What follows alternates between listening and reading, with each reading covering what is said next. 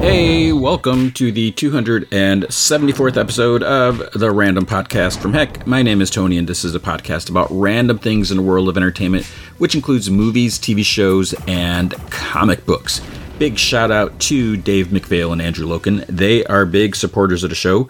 You can be a supporter by going to patreon.com/gmanfromheck. Any amount you can commit to will be awesome. If you commit at the Rick Jones tier or higher, you get access to the Secret Podcast from Heck, which is an additional 30 minutes of podcast entertainment every single week. And they're still talking about John Byrne's Fantastic Four run from 1984. We're going to do at least couple more issues, one more issue, two more, maybe one more, and then maybe put a pause in it. So we'll see. And then I'll probably talk about a movie or two or whatever. But if you can't commit to a monthly commitment, you can also help out by going to coffee.com/gmanfromheck, and you can buy me a virtual cup of coffee or 3. And that is ko-fi.com/gmanfromheck. Every week I always I should just pre-record that intro and just be lazy, but I don't do that, obviously. So hope you had a happy Thanksgiving if you celebrate Thanksgiving. If you don't, I hope you had a happy week. And I don't know, did anyone go Black Friday shopping? I was tempted, but I didn't. The only thing I was tempted wasn't really Black Friday shopping, but my local record store. Record stores, in case you're not aware, a few times a year they do these indie record store days where they get exclusive vinyl records that are just to the independent stores, and you can only get them through the stores. It's starting to get to be a bummer for me. I have a few records. I'm not a massive collector, but I have a few that I'm really really care about. But with these record store days, it's just like everything else. It's just getting harder and harder. People are. I'm sure there are collectors there, which is there's a great community of vinyl collectors, which is awesome.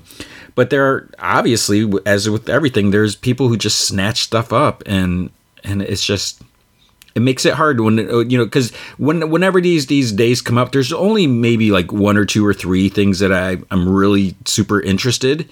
And it's impossible to get to them because, sometimes the stores can only get, maybe 2 or 3 copies if they're lucky. And so it's just a bummer. But that's how good. I mean, there was a David Bowie Bing Crosby, the Little Drummer Boy, Peace on Earth medley. I love that song. Listen to that song. I mean, I'm not super into Christmas music because I just think it's a bit too much sometimes. But that song, I mean, David Bowie's voice it's angelic. I mean, it literally brings tears to my eyes.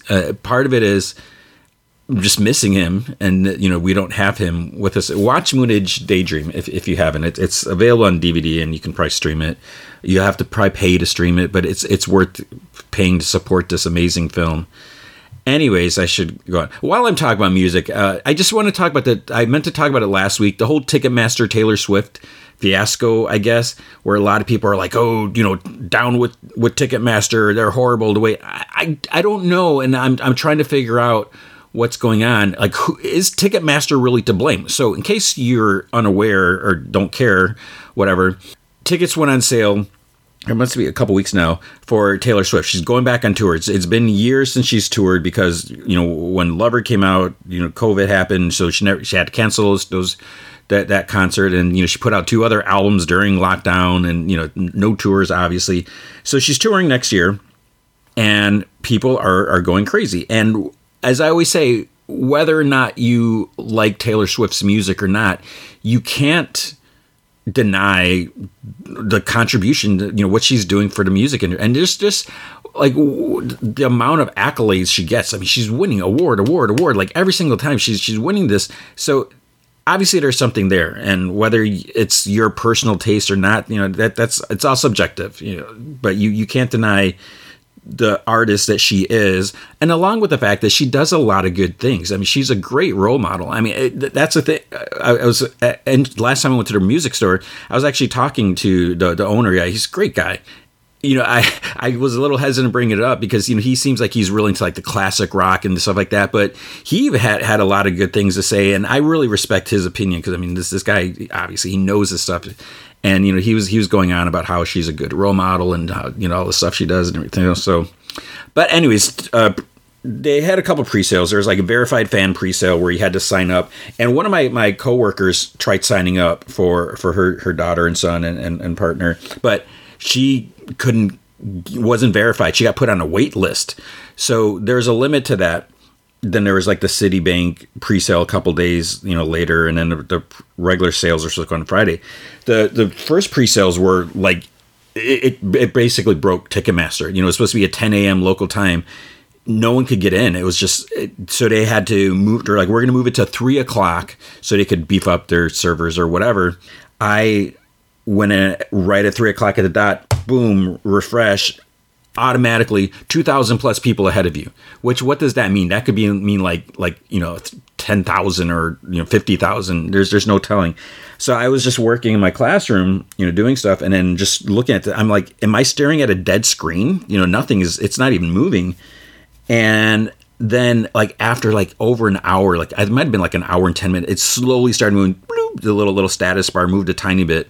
So I'm like, oh, because at first I was like, if I refresh, I'll know if the screen is dead or not. But if I refresh, I'm going to lose my place in line, and who knows what that means. So anyways, I was lucky enough to get a couple tickets, a decent straight back, like a little to the right, in case you want to, say, hey, you're not really going to find me there. You're not even going to be there. But it was just it was just crazy. And then the Citibank thing, I guess it was impossible to get tickets. And then I guess they canceled somehow tickets sold out before, which I don't understand that. So maybe that was a Ticketmaster problem.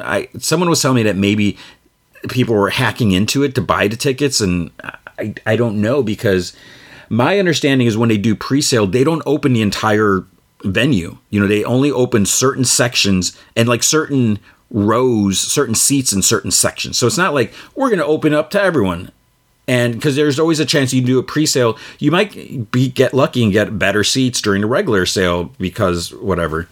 But apparently that didn't happen. So a lot of people are complaining about Ticketmaster. But I just think that there's just such a demand. And maybe there were some sneaky people that got in there. But even with the verified fan, you can only get a maximum of 6 tickets. Which, again, good luck trying to find 6 tickets together, because you have to. If you buy your tickets and then you want to do another sale, to get 6 separate ticket or groups of 2 or 3, whatever, you have to go back at the end of the queue, which whatever. So people are complaining, but I just think it's just Taylor Swift's in demand. And I told my daughter, I was like, this is probably gonna be the last time we were able to see her, because I think it's just getting we were just like lucky. So that's a little bit on the music scene lately. Now I know you're probably like, Tony, why are you talking about all this? Actually, I didn't even talk about what I'm talking about in the show. Main feature is Guardians of the Galaxy Holiday Special. I should have talked about this like it's 7 minutes ago. We'll talk about that, and it's only for like 45 minutes, so it's I guess perfect, timing wise, whatever, for what it is. I'm also going to talk just a little bit about Christmas Story Christmas that came out like a week and a half ago. I feel I didn't want to. I was like, it's too early to watch this, but I'll talk about it later. And I am going to talk about Wednesday. I was able to watch 4 episodes to record this. I have to record this a little tiny bit earlier than normal, just because of all the holiday, families, stuff like that. So I was able to watch 4 episodes. I really like the show. I'll just say that right now. Titans, I think I'm going to do 2 episodes of Titans next week. I'm not going to watch episode 4 or 5. I'm not going to talk about 4 or 5 this week. Part of the trade, I hate doing it. It's OCD or whatever. It's like, oh man, I need to talk about it. But part of the thing also is with Star Wars Andor ending and Chucky ending, so that's 2 shows down for next week. Yeah, I'm going to have 4 more episodes of Wednesday to talk about, which will, pad things up. And then, there's a peripheral. But then also, I think Doom Patrol doesn't start next week. There's something else. I thought there's something else that starts up. I'm totally blanking. This happens all the time where I as soon as I'm done recording, as soon as I hit the stop button, then I'll be like, oh yeah, there's that. So there'll be plenty next week. And also this week, the reason it's like, okay, here we are about like 10 minutes in and still not even to the news. There's really, literally, honestly, not a lot of news this week because it was a holiday. It's a short work week for some people. So, with the news, kind of, I don't know if this is the big news of the week, but Chris Hemsworth. So, I don't remember if I talked about what he mentioned on his one Limitless show, whatever, where he's genetically predisposed, not predestined, but he has a genetic potential for getting Alzheimer's disease, I guess, which I didn't realize that they could detect that, which is like, that's a scary thing to think about. And I didn't read the full details on it, part because it's I don't want to read it, I guess, it's like something sad, but he was like, I guess he wasn't even sure if he was going to mention it on the show or anything like that, but he did. But anyways, he's talking about like a possible return to Thor, for a next movie. And he says, it is interesting because I've seen like different headlines, and it almost sounds like people are angling it differently. One headline was basically saying how they're angling it like he's really bagging on Taika Waititi's Love and Thunder. I don't know why people hate that movie so much.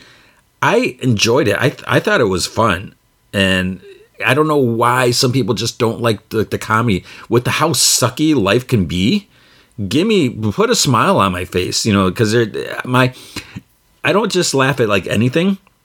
And, maybe what the stuff I do laugh at isn't completely highbrow or whatever, I don't care. But, if it makes me laugh, that's all that matters. But I find those movies entertaining. I liked it. It is total popcorn movie. And I think Thor, Chris Hemsworth is greatest Thor. I love seeing Jane Foster and, stepping up in a role and everything. I enjoyed it. And I liked Ragnarok, two kind of different movies, but I guess a lot of people are complaining about we're getting like dumb Thor, basically. He's like a lunkhead and everything. But so people are taking what he's saying that it would have to be different. The tone and everything would have to completely change. So they're taking that as like he didn't like what happened. And I read an actual like closer, like a fuller soundbite or whatever from the interview that he was talking about, where he was saying, you look at the first two movies, they're kind of the same, and then you got these two where, you got Lunkhead Thor, whatever you want to call them, they're kind of the same. So he kind of wants to do something else because he says that when it becomes too familiar, there's a risk in becoming lazy. So he doesn't just want to do the same thing, which makes sense. So it's not saying that he hates what he did, and maybe he did, I don't know, but it seemed like he had fun with it. He is a hilarious guy. I mean, if you watch the Ghostbusters movie he was in, which again, a lot of people hated that because, oh no, we got women in the lead roles. I was entertained. My daughter loved the movie. I loved it. I loved taking my daughter to see it. She watched original and everything. So, I mean, it was a great experience. But Chris Hemsworth was hilarious in that. If you watch the National Lampoon Vacation, he was like the best part of that movie. I wasn't super crazy about that movie, but he was hilarious. So, good luck to Chris Hemsworth, and hopefully it'll be interesting to see what we do with Thor, next time we see him. How is he going to change and everything? So we shall see. Indiana Jones 5. The big talk is how they're going to use I don't think this is a spoiler, but maybe it is, and not really. They're going to use a de-aging technology on Harrison Ford for like the opening sequence, I guess, because Indiana Jones is supposed to be going against like Nazis or something like that. So I guess they're gonna do a flashback to like World War II or something like that, and we're gonna see a young Indy because the movie's supposed to be taking place in the 60s. So we're gonna see a flashback to a younger Indy, maybe like an intro part, and they're gonna use that. So that's cool, and I'm sure some people are gonna be complaining or saying how the technology, it's so bad, blah, blah, blah. But I think it'll be fun to see that. So I'm on board. Across the Spider-Verse, I don't think this is a spoiler, but apparently it's going to have 6 different animation styles, which we've kind of seen that in the clips that we saw before. Because the one part I'm like, whoa, this looks really weird. Like if I recall correctly, because I didn't want to like watch it over and over again because I don't want to spoil things for myself.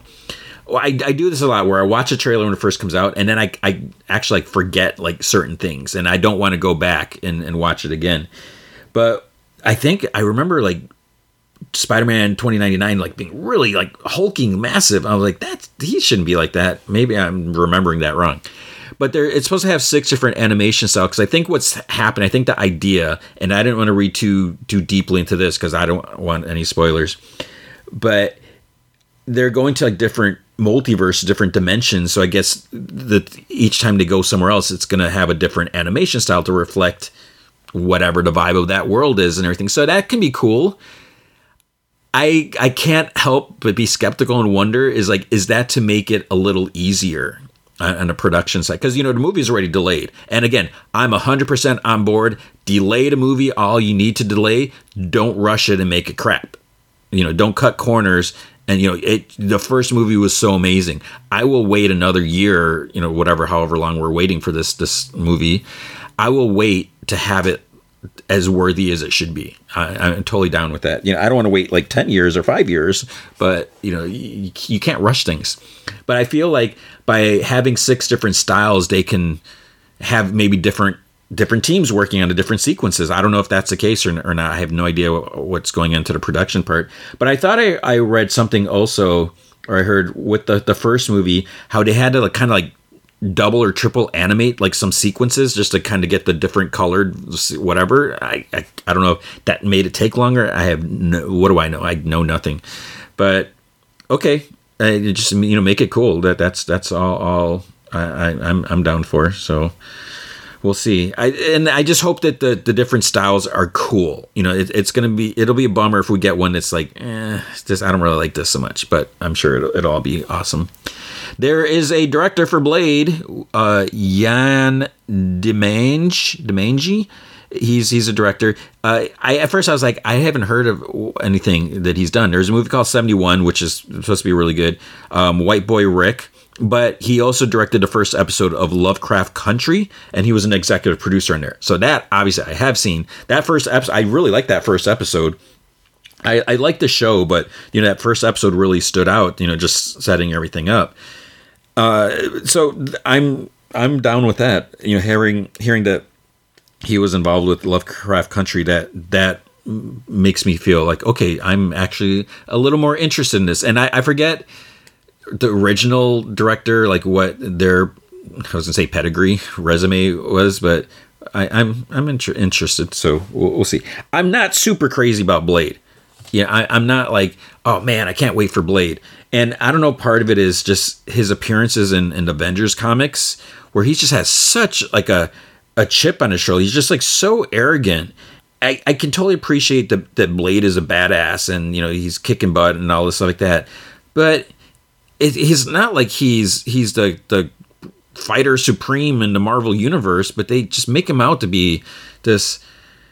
And I hate to go down this road, but it's almost like that's what they're doing. They did with Black Panther too, because I'm trying to think about like when T'Challa first appeared. He was a formidable fighter and everything like that, but then slowly he started getting to be like better and better, and then he's supposed to be the best fighter ever. So I don't know. I always thought from when growing up, it always felt like Captain America was like the best fighter because, he's got the super soldier serum. So he's got, enhanced strength. He's a little stronger. He has above average strength. He's got strength, agility, stamina. And plus, what I don't think people really think or talk about, I could be wrong, but, his brain is affected as well. And, he's got that strategic brain thinking mentality. So I feel like he could go into a fight and know how to take out this opponent. And, especially it could almost be like the Batman angle. That's why they paired Batman and Captain America in the Marvel versus DC comics back in was it the 80s, 90s? I think it was 90s. But I feel like, especially if he's familiar with the opponent, he's going to know their weaknesses and he's going to know like where he could strike and like, I'll hit the back of the knee joint or, take out, which is maybe that's an obvious move or I don't know. It's not my go-to move. But, and the other thing I always say is throwing the shield. Throwing the shield and making it bounce, you have to know the physics of that shield. Obviously there's some training involved with it, but a lot of it is geometry, is the reflection and how it's going to bounce. And it's not like, okay, if I throw it like this speed at this angle for my body, whatever, it's going to do this. You also have to know the environment. He has to know, like, am I going to bounce it off a wooden wall or a brick wall or whatever different thing, a lamp post or a telephone pole or a car. He's got to be aware of, and like how much force to throw. I like Captain America. So I feel like Captain America was always like the supreme fighter because he's got all these abilities and everything like that. But then it became like, oh no, I am assuming now maybe T'Challa could take on Captain America. I have no idea, and it always depends on who's writing the fight, and or whose comic book title it is. If it's Captain America's book, he's probably going to win. If it's Black Panther's book, he's probably going to win. But then you never know. Sometimes they're like, oh yeah, we're going to admit this. Anyways, I'm not the biggest Blade fan. I like the first movie, and I was okay with the second and third one. I know some people hate the third one. I haven't seen a third one in years. Maybe I should do that for like a secret podcast. Maybe I should watch those at some point, like, little by little, and just as we build up to the next movie. That's something I should try to remember, but we'll see about that. Anyways, new director for Blade. So yay. Fingers crossed it's good. I want good things for that. Speaking of Blade 3 and Ryan Reynolds, the news is and it is that the way it's the headline is Ryan Reynolds co-wrote an unmade Deadpool Christmas movie. It's like unmade. Wait, really? You mean he didn't make a Christmas movie? I just missed it? Of course it's unmade. It's just weird that how they word that it's an unmade movie. It's like, obviously there are only 2 Deadpool movies so far. So it's not like he made a Christmas movie and then it was just made in secret and then just never released. They spent like millions and millions and millions of dollars to make this movie. And then we're like, yeah, we're not going to show it to anyone. Hopefully it'll happen. Maybe with the success of, if there's any success, hopefully Guardians of the Galaxy holiday special will be successful, and then they're like, hey, let's do a Deadpool movie. Now, obviously, I don't know who co-wrote it with Ryan Reynolds, so that could be an issue. Whether they're going to use that script or not, and want to include that person, pay that person, make a contract with that person. That could be another issue. Also, what I was going to say is, it also depends on what is the script involved, and are there things that can be used, and how much is going to be. I hope we see it. I would love that if we find out next year or whatever. While they're doing Deadpool 3, try to film the holiday special as well, just like they did with Guardians of the Galaxy. They're working Guardians of the Galaxy 3. Let's do the holiday special as well. 44 minutes, whatever. Boom, there you go. Money in the bank. I don't know.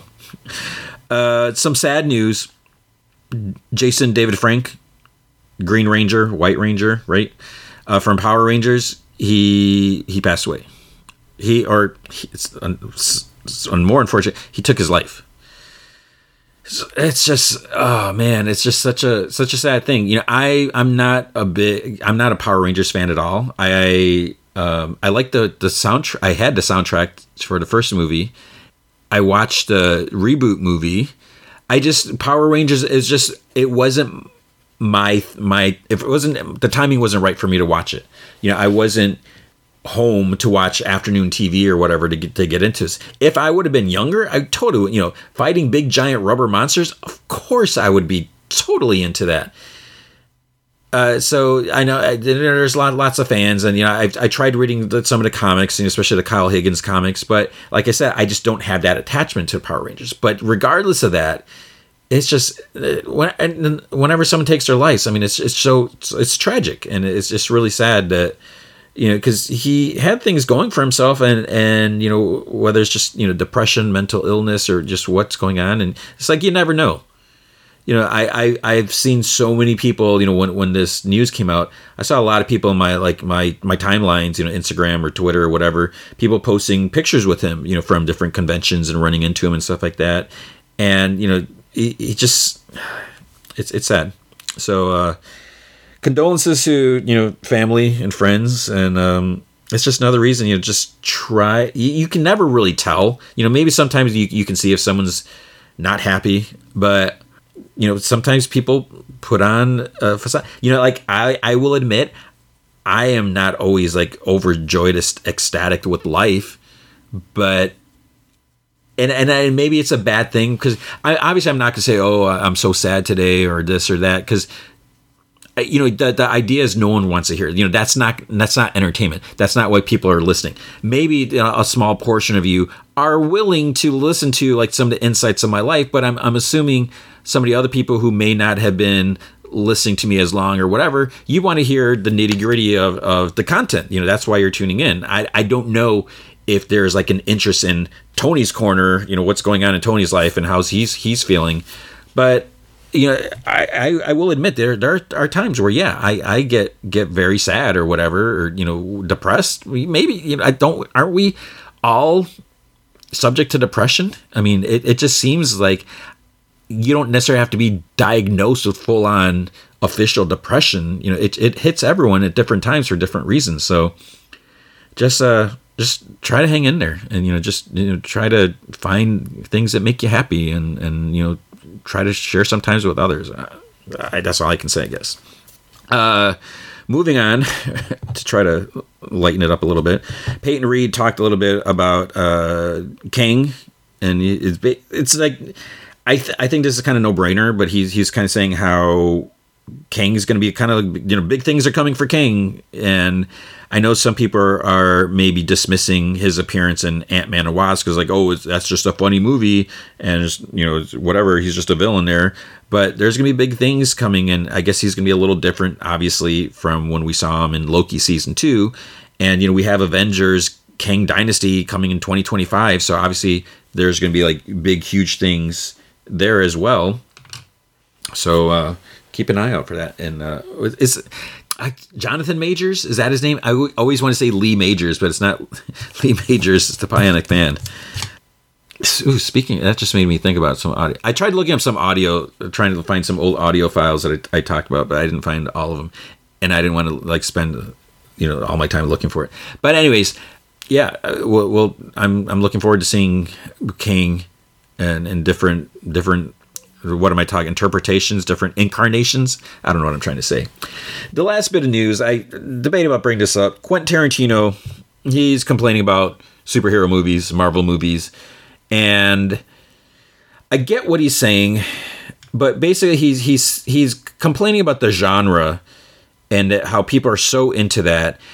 But the main thing that's rubbing people the wrong way is he's saying that there are no actors in the Marvel movies.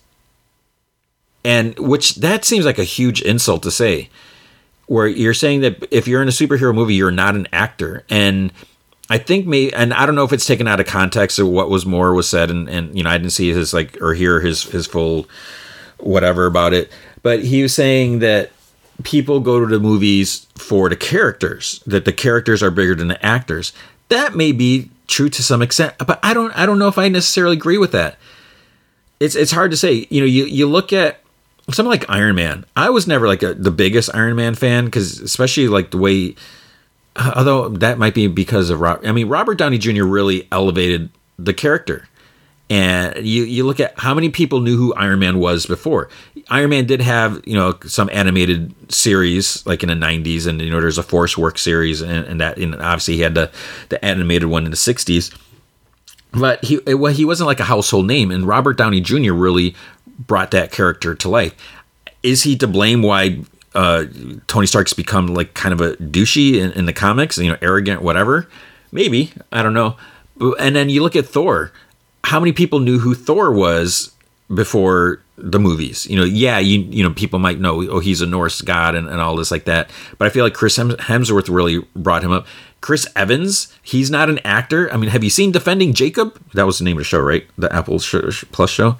He's such a great performance in there. And Samuel Jackson, he's not an actor. Scarlett Johansson's not an actor. I mean, it's just like Anthony Mackie's not an actor. Come on, man.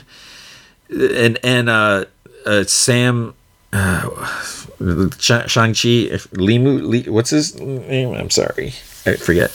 I'm horrible with names, but he took offense to it because he's saying how Marvel made him an actor, had an actor with an Asian lead That's unheard of. You don't have that very often. It's very few movies that. So it always sounds. Whenever you see like Quentin Tarantino talking about this, or Martin Scorsese, or James Cameron, whoever talking about it, it sounds like they're bitter, and I can see that.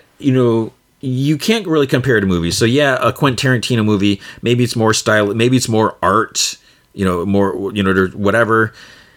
But if people aren't into it, that's how it is. And I know the idea you make a movie, you want it to be a huge box office success, but often like the more artistic indie movies, they're not box office successes, And you look at the movies that are usually nominated for the Oscars or whatever, they're not the big blockbuster movies, which I always find that kind of interesting. What does that say where you look at the general populace's opinion versus the Academy, and you look at these movies that make millions and millions or billions of dollars at the box office, they're never nominated for hardly anything.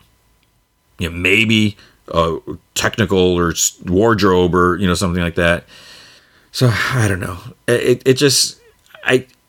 just don't see why you want to complain about something that means a lot to people, and just flat out to insult them, the people involved with it. It takes a lot of work to make those movies. It's not like you just open up a can and just pour it out into a pot and crank it up. That's it. And it doesn't matter if it are CG stuff or whatever. That takes a lot of work too. To make it look good. So whatever.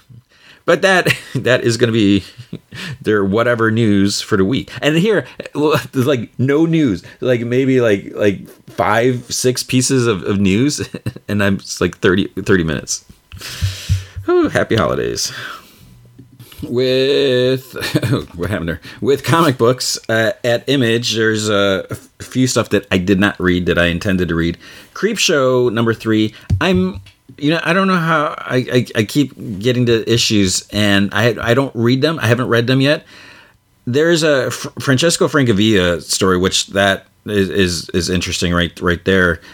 But I think my hesitation is horror comics sometimes fall flat. It's really about the art and the colors, and that makes a huge difference. Where you could have the coolest written story, but if the visuals don't work for me personally, because obviously this is all my personal opinion, I'm not trying to knock anything, but it's just you got to be really careful there. So I only read the first issue, and I only like the first story in the first issue.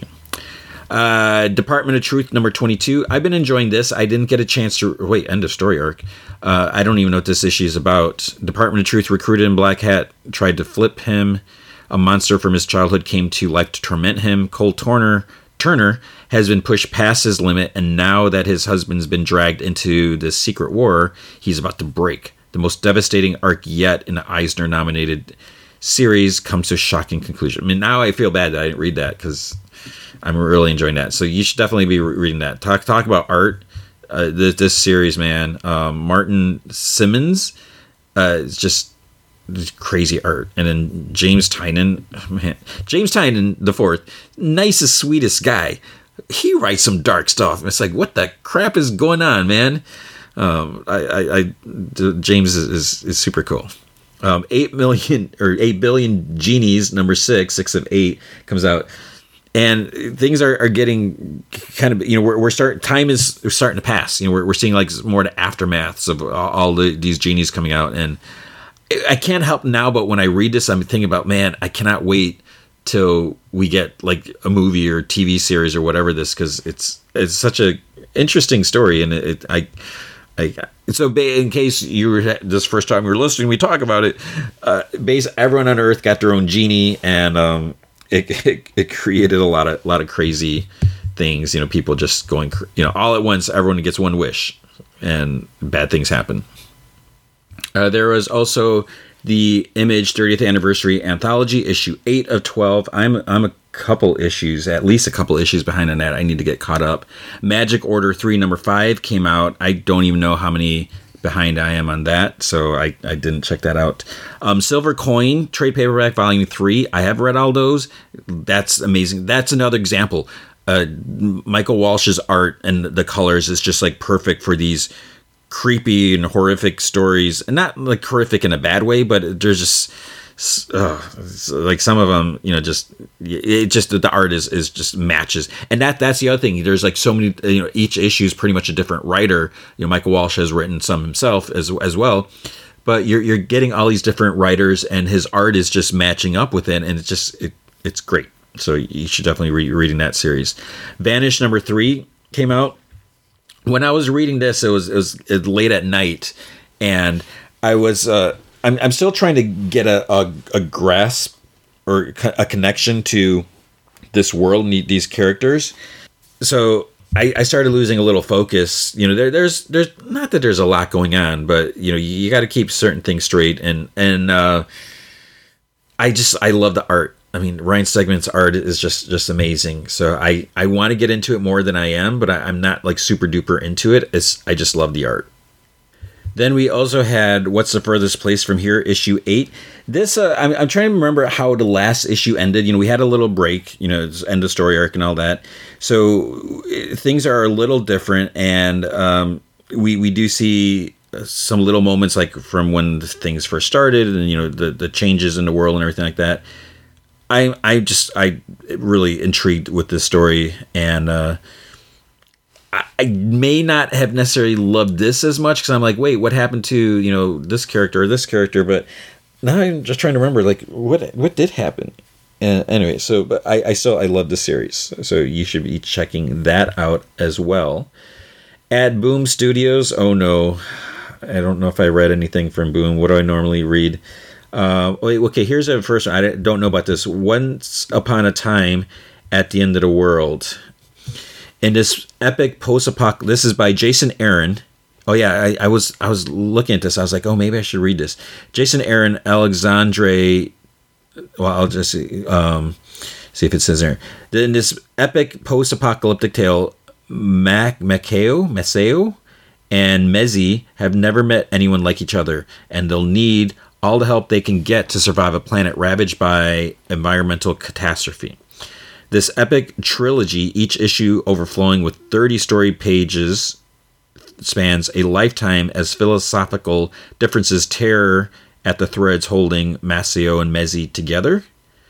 Will they, and Earth Beneath Their Feet, ultimately be torn apart? New York Times bestselling Eisner and Harvey Award-winning and Marvel flagship writer Jason Aaron launches his most ambitious creator-owned series to date with the first of 3 unique artistic partners, Eisner-winning artist Alexandre Tefegi, who did The Good Asian. Oh, I really like that art. To take on a vision of the end of the world that's brutal and nostalgic, whimsical and grounded, and ultimately timeless. So sounds interesting. Almost, but it kind of sounds like, oh man, that's just going to be like kind of heavy, like a lot to read. So you have to check that out. And then I feel bad because, Dark Space's Wildfire is at issue 5. I don't think I've read 3. I think I need to read 3, 4, and 5. So that's the series by Scott Snyder and Hayden Sherman. I'm intrigued with that one, so I need to get caught up on that. And in G.I. Joe Real American Hero, issue 300. So this is part 5 of the story arc. It's the final G.I. Joe at IDW. Do we know where G.I. Joe is going next? Am I totally missing that? That's kind of a bummer that, no more G.I. Joe. So stay tuned. Maybe if you know, let me know. Where's G.I. Joe going? All right, at DC, we had Human Target issue 9. This is it's been a weird series. So Human Target, not my favorite character. I have no attachment to him one way or the other. Only reason I'm Tom King is writing it, so you never know what to expect. He always pulls out some crazy things or whatever, and he tends to be given almost free reign, with the characters, and maybe he picks more obscure characters, whatever, less mainstream characters to do what he wants to do. But it's Greg Smallwood's art that is just blowing me away. So the whole idea here is that Human Target was poisoned. He's dying, and there's just some crazy things that have been happening. And I'm fine with that, and just seeing like the aftermath and like with different things coming up. But I don't know. I am deeply intrigued, curious as to how this series is going to end. So I guess you can say that. Punchline, the Gotham game issue 2. So what was weird about this, we got more Punchline. I feel like Punchline is just over inflated, and some of it's even mentioned here. How was it in here where it was mentioned? Because she just basically started having her obsession with the Joker, or just being active for just a couple years, if even that. She was a college student that wanted to do some things, and I just feel like she's just like formidable. She's fighting hand to hand with like everyone who's been doing this for like decades or whatever, and now she's able to fight against anyone. That just I don't know, it just rubs me the wrong way. And just how she had like secret luck powers that she's able to survive everything. So I don't know how I really feel about this, but there are some ties to like stuff that's happening in Catwoman as well, where like I mentioned last week's Catwoman issue, she's on the cover. She's like not even in the issue. So we have, and then it's Batman is Dick Grayson's Nightwing is hanging out in the Batcave with Batman, which seems weird. It's like he has Bloodhaven, and he's hanging out with Barbara, and he has his dog to take care of, and he's just hanging out with Bruce. And it felt like I don't know why they used him and not even like, well, I mean, Tim Drake, although Tim Drake is living in a boat in a marina now or something. It just I don't know. And Punchline's been hanging out with the Royal Flush Gang, and I just don't know. But there's something, I don't know, maybe it's like the use of the purple and just the character design. There's something, I admit, that I find a little intriguing. I just don't like her portrayal. I don't buy it. It just seems like too much. So I don't know. Batman Fortress issue 7. So more, it feels like not a whole lot happens here. I mean, there's more with Batman and his team trying to access the Fortress of Solitude. There's been like this alien invasion, whatever. Superman is, where's Superman? They need help, and so Batman is teaming up with Lex Luthor, President Lex Luthor, and Lex is, I am really starting to get annoyed with Lex, like the way he is here. And like one of the things that happened is they come across a Jor-El crystal video, and he's a message to Kal-El, so they get it translated, whatever. And he's talking about how basically his family is the cause of the destruction of Krypton or whatever, different things like that. So Lex takes this as like, oh, his family's war criminals, everyone should know about this, and blah blah blah. And it's just like, Lex, you are such an idiot, it's so annoying, so petty, and just so dumb. I just cannot stand Lex Luthor. It's like, you are the biggest baby because you have no superpowers, and Superman, people love him, and they don't love Lex Luthor. No one's ever going to love Lex Luthor. They don't adore. It's like, he's just annoying. And then, so, you got all this like that. There is a crazy, we do like, what's up with Superman? Where is Superman? We get some answers here. So you want to see that. Action Comics 1049. Speaking of Lex Luthor, Lex is pure on evil, back to being evil again, which is weird how, I know he's always been evil, but there's a while where, he was in the Justice League. He was obviously, he had some different motives and everything, but he was kind of being a hero. And even recently with like the Batman Incorporated stuff, talking with, his interaction with Bruce Wayne there wasn't quite, supreme evil.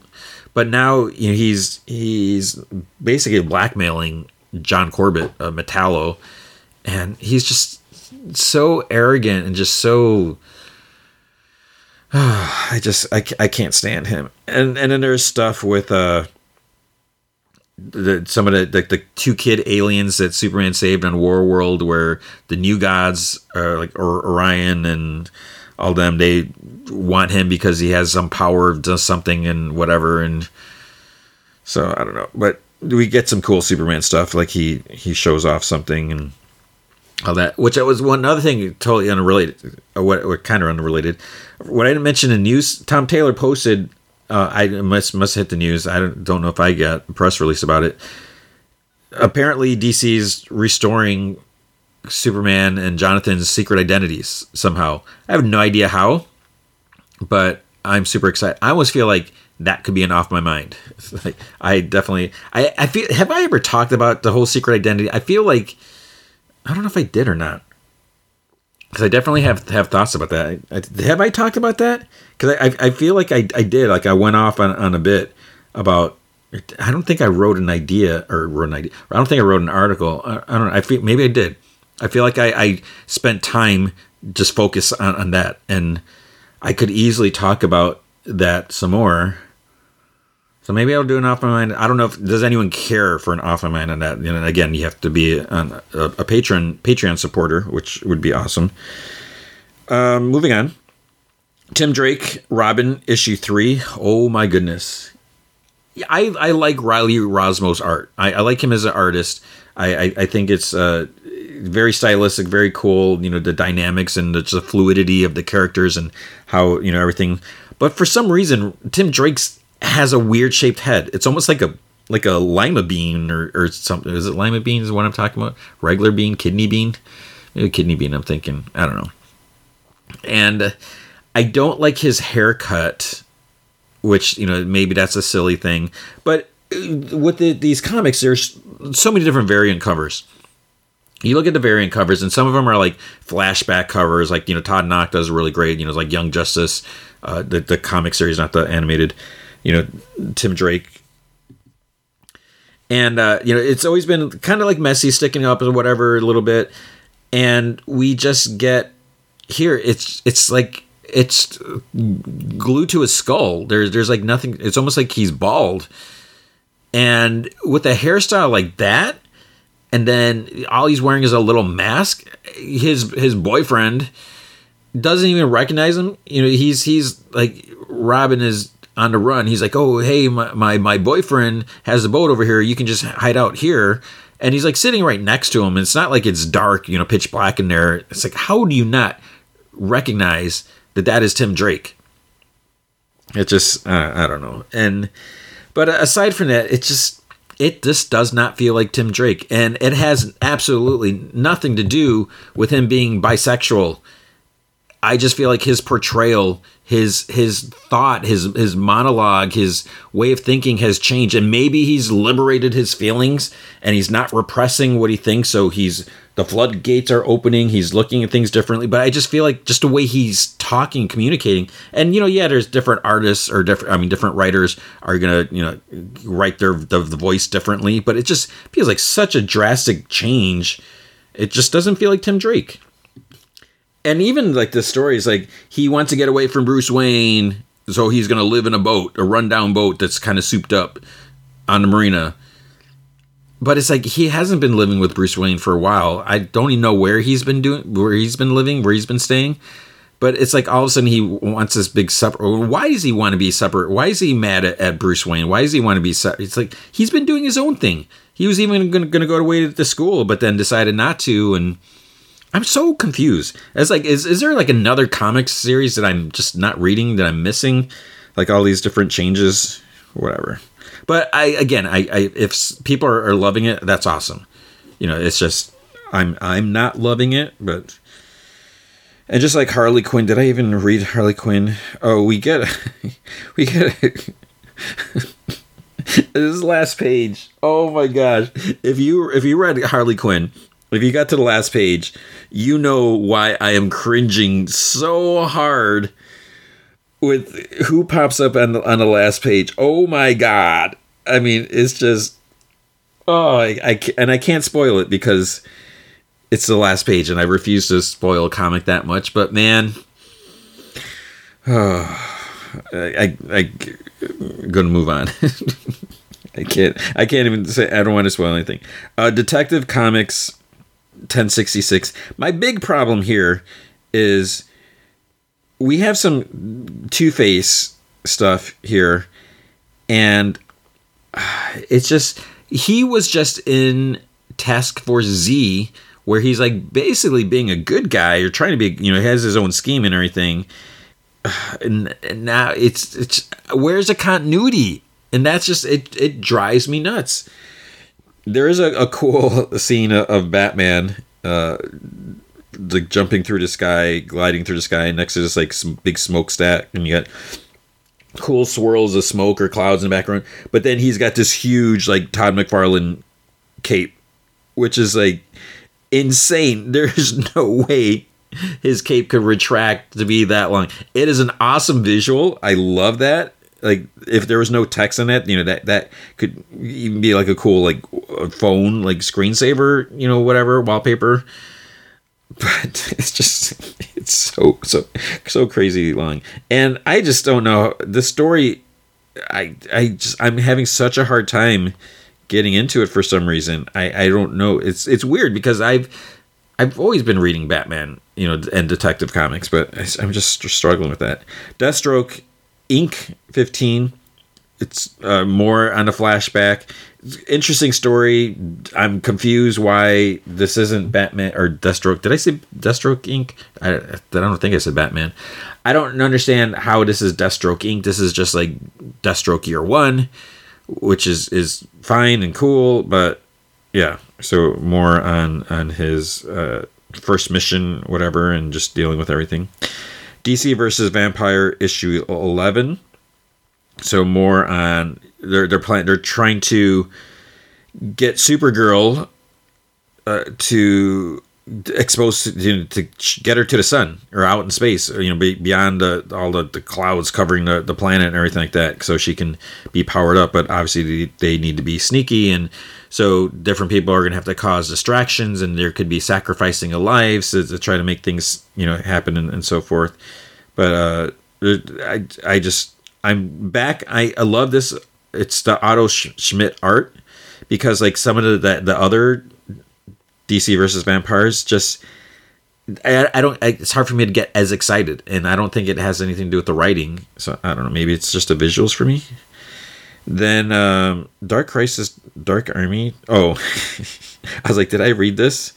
I did read this, and the main thing that bothers, so it's weird because it feels like this should have happened like a month ago, this book or whatever. But there's big fight going on. Damian has a plan. There's like certain people he wants to go on this mission, but he has to like adjust some things, and then one person accidentally tags along. We have Sideways here, which is cool because we haven't seen Sideways, and I can't remember last time. But we get this character, Red Canary. Where'd she come from? I don't really know. But what the thing that gets me is like the first 6 pages we have art by Freddie E. Williams II, which is really cool. And then, so Freddie does page 1 through 6 and then 22 to 40. Then we have Jack Herbert doing page 7 to 21. But what happens is we get Damian, and Freddie Williams drawing the Damians. It's cool and everything like that. But then on page 7, it's almost like Damian turns into an adult teenager. And it's just like, what? It's just a different art style. I feel like someone didn't communicate well that Damian is only like, how old is he now? I mean, he should only be like 12 or 13. And they're aging him too fast. He should, you can't have real time happen in comics because it can't, because you looked at the longevity of the story arcs and characters and everything. But that was just a huge distraction. It's like huge. And even Red Canary looked like she got older. I'm like, did something happen? Did they go through another dimension and now suddenly they're older? It just really took me out of the story. And then that was it. There's Batman Gotham Knights Guild of City 2. I didn't read that. Over at Marvel, can't remember if I read everything here. We had All Out Avengers issue 3, and this is so the thing with All Out Avengers, the cool thing and the kind of distracting thing is each issue throws you in the middle of a fight. You don't see, the idea is you get straight to the action. You don't have to wait, the big long build up and setting things up. It's just like, boom, here we are. How is this going to end? There's some cool, elements to that, but it also feels, I don't know, it feels like you're cutting corners, and it feels like, okay, we just do the action part, boom. And where this is only the third issue, but it feels like I think is getting old a little bit because someone is narrating it. We don't know who, and I don't necessarily want to know right away because I think that could take the fun out of it and the appeal of it. But people are forgetting, they're losing memories, or their memories are getting like erased. Something's happening. Like a lot of times when in their middle fight, they're like, wait, I don't even know how we got here. We don't even know how to get there. It feels like it's being lazy. But there's some big conspiracy where things are being erased. Like Tony Stark discovered it last issue. He tried, his armor recordings had been, tampered somehow, and he had no idea what's going on. And they're teaming up with Red Skull in this issue, and then it comes up to him. They're like, "Do you remember how we got here?" And he's like, "No." So they're like, "Wait, what are we doing?" So I don't know. But I'm curious to see, where that's going to go. I don't know how I feel about it. Amazing Spider-Man issue 14. Oh, I do know how I felt about this. I am not on board with this. Oh, man. So we got Ben, quote unquote, super duper air quotes, Ben Reilly on the cover. Chasm. Oh, my God. What is going on? So, following the events of the Beyond story arc, Ben lost some of his memories. So now apparently he doesn't remember anything, but he knows Peter Parker. He at least remembers that part of it. So he's angry because he feels like his memories were taken from him, and then he's like teaming up with Madeline Pryor. Because she was just kind of given limbo by magic, so she's like ruling limbo, and they're like, okay, you can have it, be here, and it's a lot that's coming out where they have this connection because they're both clones, and there's other people who have like the lives that they want, and so Ben kind of convinces her that they could work together, help each other out, and because maybe Madeline can get the Jean Grey life that she wants, but I don't know. And oh my gosh, I don't like, this makes no sense. This is not Ben Reilly. This is absolutely not Ben Reilly, and it makes me angry. Or not, doesn't necessarily I think I'm beyond angry. It just really bums me out. It makes me sad in a way because I don't understand why we can't have straightforward Ben Reilly.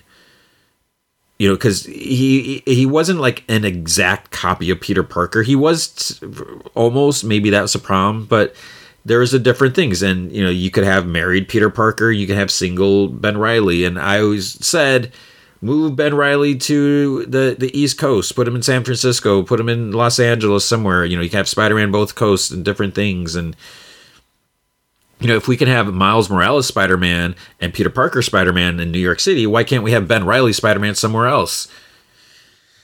I don't understand. I do not understand. I also don't understand Avengers Forever issue 11.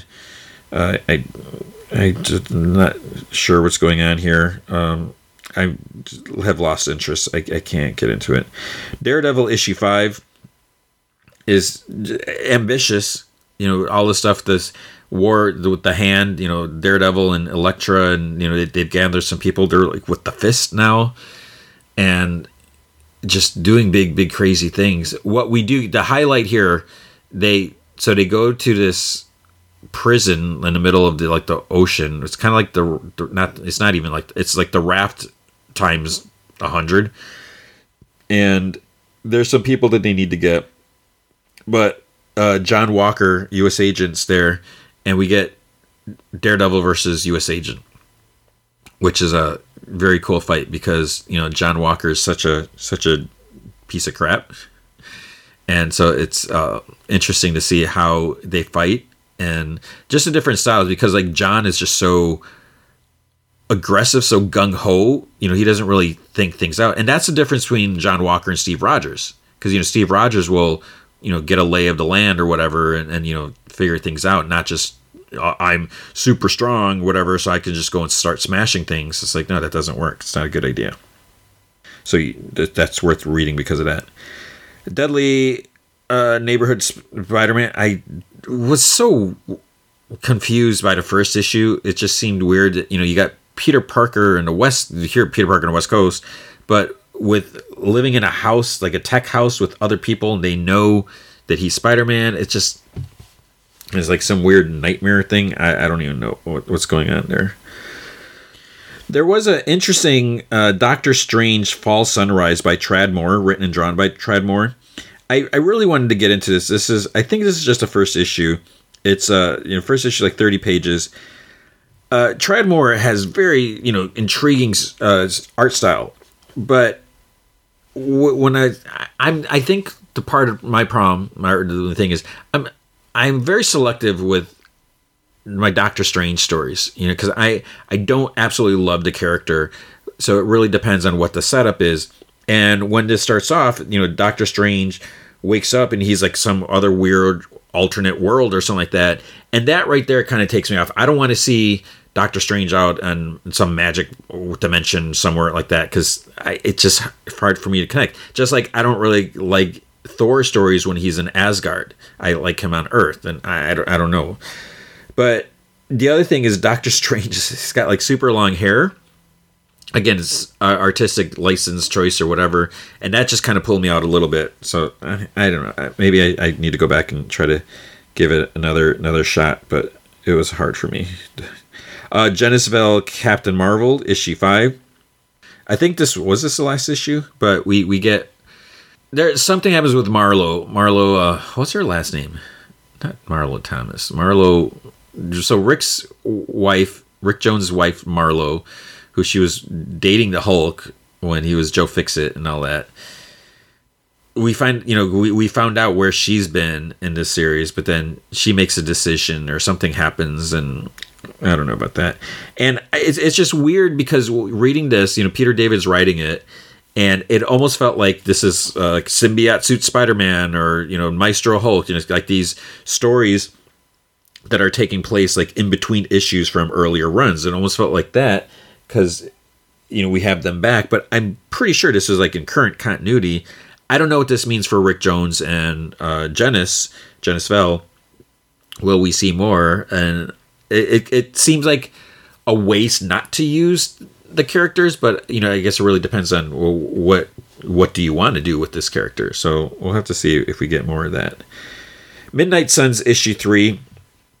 I'm kind of struggling with this. I like the idea of the book and the characters involved. I think I pretty much like all the characters involved, except it wasn't Blade here. But the problem is, I'm almost like, what is the point of this? And it's weird that Wolverine's there, and he's even like, why am I here? Because he's not a magic person, but we do have magic. And it's also weird. Nico from Runaways is here. She's teaching at the Strange Academy, but then you look at how just not that long ago in Runaways, it seems like she has her family, like Molly and them to take care of. So I don't know, but like stuff happening in this, not, I don't know. I'm kind of asking myself, what's the point? Like where is this going to go? Even though it's connected to different things, especially with the Strange Academy books. Then there's Star Wars Revelations. I started reading this and then started skimming it, and it started feeling more like old Star Wars comics versus like the current comics that are closer to actual canon. I'm not like super crazy about like bounty hunters. What's Vash? What's his name? Because to me, he doesn't feel like a Star Wars character.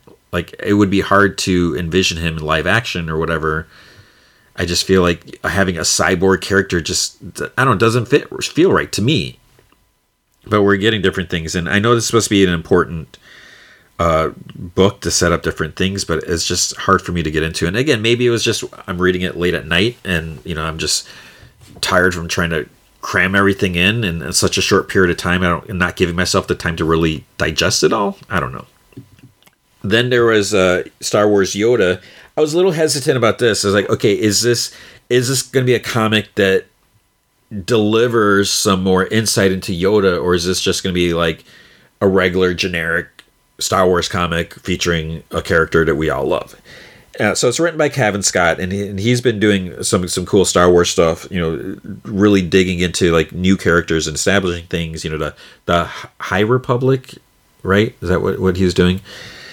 And so it is a flashback Yoda story, obviously, and it was interesting. So I'm curious to see where this is going to go. It could go both ways, where it could be really cool, or it could just be like, okay, that's fine. It could be all right. So we'll see. X-Force. I just realized I didn't read X-Force. I don't think I read X-Force 34. I didn't read it. I just flipped through it. My problem is, this is getting to be a weird book. I don't like the way Maverick's been handled here, and he's just like big jerky character, which maybe he always was. And then we have what's her name? Sage. When did Sage become such a like raging alcoholic?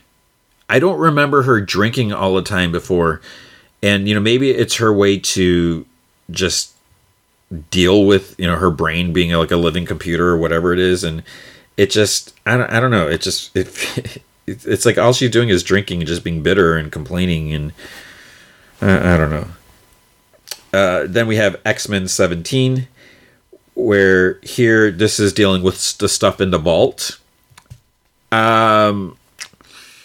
Something big happens here, and I'm really curious. We got to see some repercussions with what Forge discovers there and what he brings out of the vault. I don't know if that's because the idea is, Darwin is still alive in there. We got to rescue him. What's going on, and you got the whole aspect where time goes, passes differently there. It happens like a lot faster because Sync went in. I forget who went. I don't think Darwin was with them. Was it Darwin, Sync, and Laura, X-23, Wolverine, whatever you want to call her? And just with all the time that they spent there, like Sync and Laura, they ended up getting in a relationship. They were there for so many years. And, with Laura's healing factor, she could live longer, and then Sync can just like sync with her whatever and not age as much. So there's this whole thing. And then when they come out, he has memories of everything like that, but she doesn't remember any of that. So, he's been dealing with all that.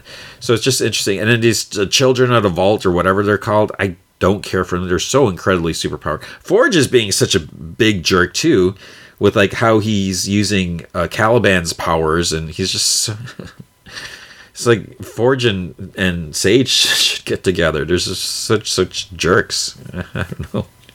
And but other than that, it's Jerry Duggan's writing, so there's definitely some interesting things. But unfortunately, that is it for comics. So I'm gonna end on that note, where it's a book that I was just. At least I didn't end with X-Force, I guess. So there's that. That's comics for the week. Right, with The Peripheral, Season 1, Episode 6, Fudge You and Eat Poop. But that's not really what the title is. It's something similar to that. You'll see why. It starts off Texas Outback 2028. We see some soldiers camped out with rifles. It's actually Burton and the others. They're staring at a wounded dog. So we saw that in the flashback last episode, where like the wounded animal is supposed to trigger them to try to get them to basically flush themselves out. So the dog is just whimpering and whining, and they're talking about how they haven't taken fire in 19 days. So they think that there's no one there. So Connor like winks at Burton. He like runs down, and Burton's like calls after him. He runs to the clearing, and there's like nothing there or whatever. So the dog is wrapped in barbed wire, which is horrible. And Connor starts like snipping at it, and he jokes about like oh, look at all the sniper fire that I'm not taking, whatever. Then as he gets to the barbed wire by the dog's collar, he sees just like some wiring, and there's it goes inside the dog. There's like someone put a bomb inside the dog, like surgically put it in there. You can see like wires coming out of like a stitch. He like curses it and blows up. And Connor like wakes up with a scream. He's lying in Burton's trailer, and Burton goes like to calm him down. We see how Connor lost his 2 legs and arm. Then we see some lady, her Ainsley Lowbeer. She's walking. It looks like maybe off the coast of Scotland or somewhere. She's like with her dog. This other lady cop, Beatrice, is there. It's weird because in the book, as I mentioned, I'm listening to the audiobook, Lowbeer has been present earlier than where we're at. So it's just whatever, different things are weird. So we'll get more about Lowbeer later. So Beatrice is there to talk to her, and Lowbeer says that she assumes this is about the recent disturbance at the Research Institute, because, but she's on this walkabout. She's not supposed to be disturbed or whatever. But Beatrice says that there's been a murder in Sackville Street involving a peripheral and a coid. The victim is the Research Institute's head of security, Daniel Cook.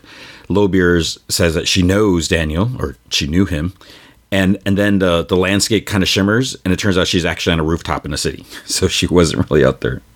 So this is what's weird about this whole world. It's like, is anyone anywhere where they're really at?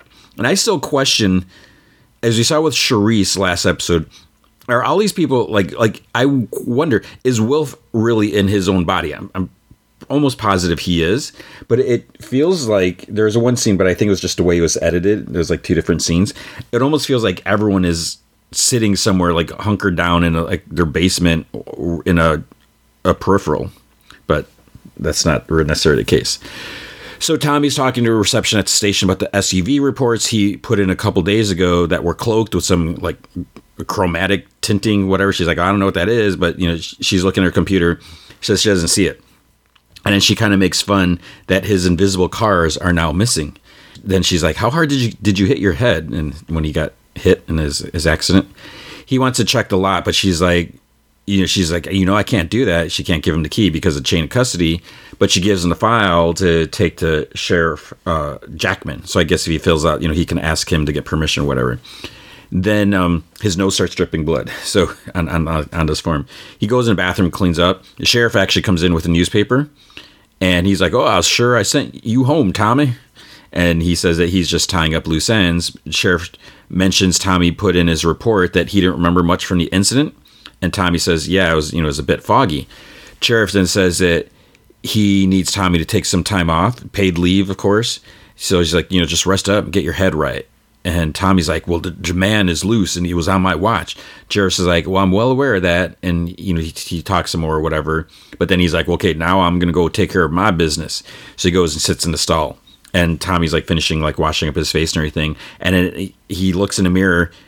He sees the sheriff's boots, like his feet from sitting in the stall. He recognized them as the feet that came and dragged Bob, the prisoner, away when he was like upside down in his car after the crash.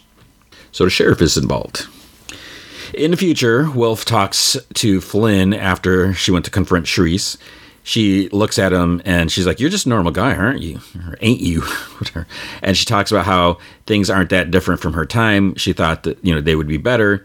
Then she's like, they're by the London, the Tower Bridge, and like by the river, the Thames. And she's like, how come people around stay so distant from us? She's like, is it a health thing or something? He's like, they never wander close. And he's like, because it's not real. It's an augmentation. So he tells her to do like some like hand motion thing with her finger, and then the people are gone. He says it's technology developed by the Research Institute. And she's like, why? And he says, mood enhancer. Makes the world less bleak. So she asks, is everything else real? And he says that some of the buildings are filled in, ones that they haven't gotten around to refabricating yet. So he shows her this other motion, and then some of the buildings kind of like lessen, like across the river a bit. And it's not like hugely drastic. You have to look carefully, but you can see there is a difference. And she's like, oh my God. She's like, if the RI is doing this stuff out in the open, what are they doing in secret? They walk and she says that Cherie said that she copied data from her that night, that she stole it, that she's going to keep trying to kill her until she gets it back. And Wolf says the fabricator they're going to see might be able to help because he built Alita's peripherals for her. So it's possible he knows where she is. He knows that it's him based on the implants that he removed.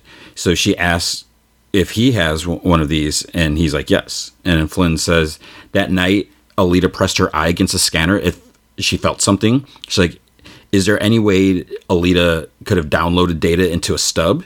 And Wolf says, theoretically, but she would need to download it into something in Flynn's world. But, what? They'd have to ask her.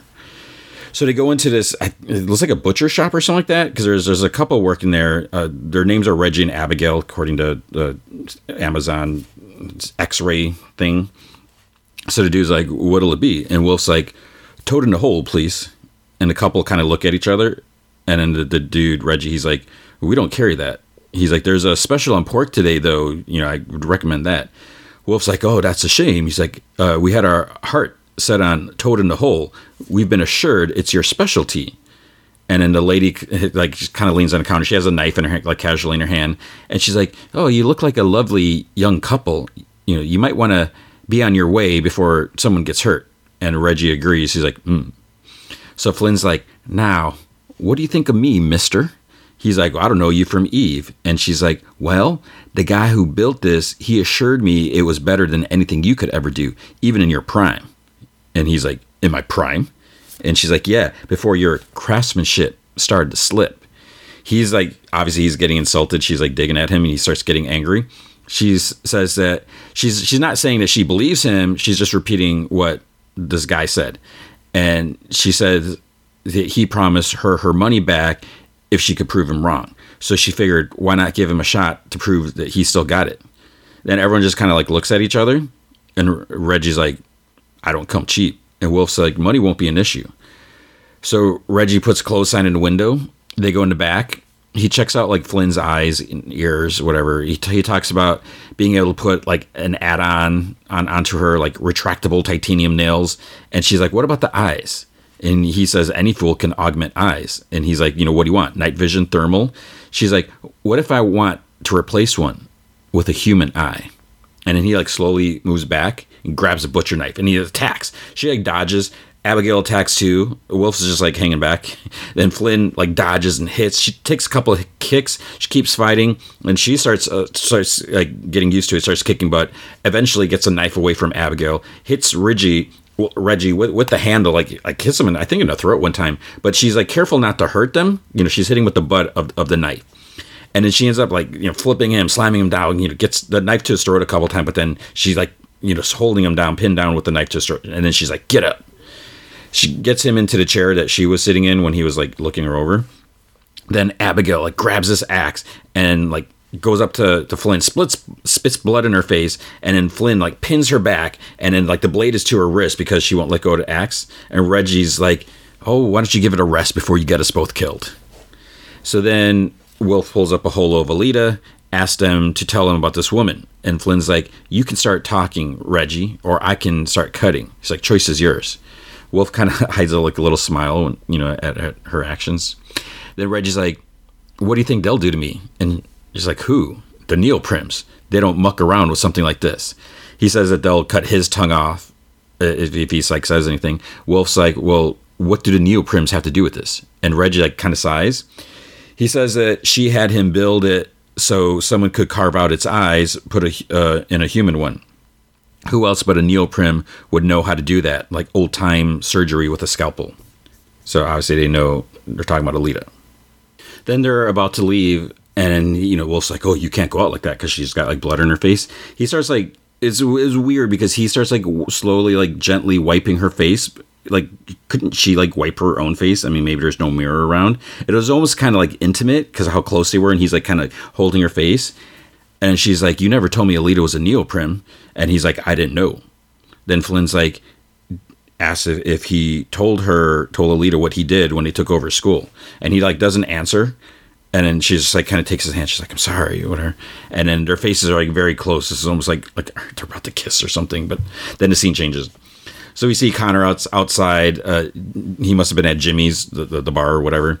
He has his little electric chair thing, and it hooks up to like the front part of the. So he has I think it's almost like his chair has one wheel, and it hooks up to the front part of the cart has two wheels, so it becomes a 3-wheeler. But obviously his chair is not just on one wheel, so maybe there's two, or it's just a thick. I don't know.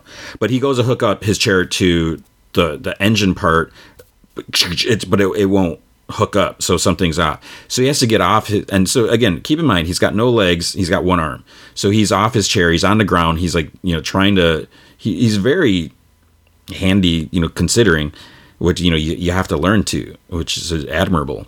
So he's like, trying to work on everything like that. He gets like frustrated, throws like a wrench, across the way.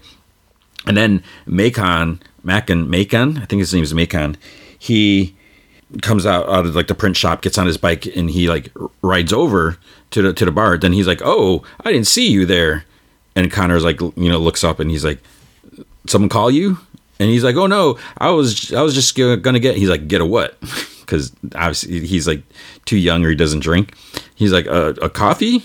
Then he's like, yeah, okay, they did call me. And Connor's like, that's interesting. He's like, why don't they just come out themselves? He's like, yells out loud. And Macon's like, what? Maybe they're scared to come out? And Connor's like, he asks him, he's like, you ain't scared? He's like, well, no, yeah, just maybe a little bit. And Connor kind of laughs. So they work on it. He's like, well, I think there's a wrench over there under that truck. So they get it fixed. He hooks up, and Macon's like, do you need anything else? And Connor's like, I need you to tell me about that tech Flynn's been using. He's like, he's like stammering some more. And he's like, don't take this wrong way, but I think that I should ask Flynn and Burton what I can be sharing. So Connor says that he's like, I used it, the headset. He's like, Burton knows. He's like, it's real, right? He's like, Flynn's piloting a real body in a real place. And Macon says that's my understanding. So Connor asks if there's a time limit. And Macon's like, I don't know. He's like, well, you got to pee, eat, and drink and all that. And Connor says that he was basically more or less comatose for 8 months. He had a catheter for the peeing, IV for the drinking, tube for the eating.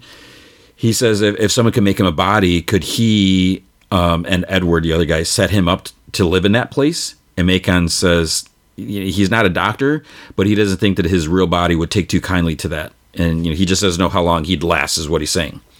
So then Connor, he's like, you're about as smart as they come around here. And he's like, I don't know. He's like, yeah, you are.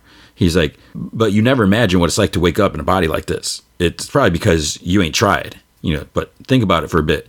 We'll have this conversation again. And then he leaves. We see Ash is making a peripheral for Connor because, she's looking in this little like a crystal ball orb thing, and she's like looking at his like brain scans and all this stuff, whatever, like that. And then like in this like bathtub with like some like reddish pinkish liquid or whatever, there's like a Burton one. I don't know if it's like nutrients, because they said something that it has to hydrate or something. So they're making peripherals for Burton and Connor. But then we see Tommy's at like the urgent care place, and so his fiance Dee Dee's checking him out. He's got this headset on, and he's supposed to like track this ball to test his vision, whatever. But then he gets kind of like a flash of the car flipping. He like sits up like a rocket, and then he's like, "Oh, I'm fine." She's like, "Well, there's a jitter in your eye movement," and she's like, "With your dizziness, you're concussed. You probably whiplash." She's like, "I'm gonna need take a CT scan." He's like, "Well, I've been hit harder in high school. I have to get to it."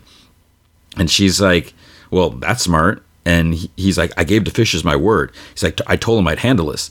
And she says, given what's happened, he needs to let that go. He's like, that was my arrest. He was in my custody. It's like, I can't just let that go. And she's like, you almost got killed. And she's like, maybe that should be a bigger concern here. He says that, he is concerned because he needs to find that the SOB who did this. And she's like, we both know who did this. She says that he's acting like the frog who took the scorpion across the river and, got stung or whatever. He says, what do you want me to do? And she's like, take the medical leave from the department, lay low. She's like, my 2-year obligation here is almost up. She's like, I can find work anywhere. He's like, this is my home. He's like, I grew up in this town. He's like, I've worked here. And she says, then he knows who controls the town. And he just, told him that he's a Scorpion. He told Tommy that. So he says, he's like, well, I ain't running from this. And he starts to leave. Then we see Corbell Pickett. We haven't seen him lately. He's cooking. His wife Mary, they're in the kitchen talking. Bob, the assassin dude, he's unconscious in a chair. He starts to wake up, and Corbell's like, oh, just in time. He put a plate, like some meat in front of him, and he says that I was like, we took some liberties with you since you were delivered to us in a unsavory state. He said they put like fresh clothes on him and so forth. So he'll have to get used to the collar. He's got this like shock collar basically. And Bob like mumbles, like, what's it do? And Corbell's like, well, there are two schools of thought on that sort of thing. There are folks that fall into the camp of blessed are they that have not seen and yet still believe. And Mary's like, John, book, whatever, just quotes it from the Bible or something like that. Corbell's like, then there are folks that follow the path of no one respects the flame quite like the fool who's badly burned. And then Mary's like, I believe that's Pete Townsend. So Bob's, he's looking at the steak knife in front of him. And Corbell's like, which school do you belong to? Bob grabs the knife, jabs it at Corbell, but then it gets frozen, gets a big shock before the blade even gets close, and he like falls over. And then the collar's like still zapping him on the ground. Mary hits the remote to turn it off. Corbell helps him back up. And he's like, oh, it's adjustable, 1 through 10. He's like, that was a 4. Mary's like, actually, that was a 3. And Bob's asks if it was him who hired him. And then there's just like a silent pause.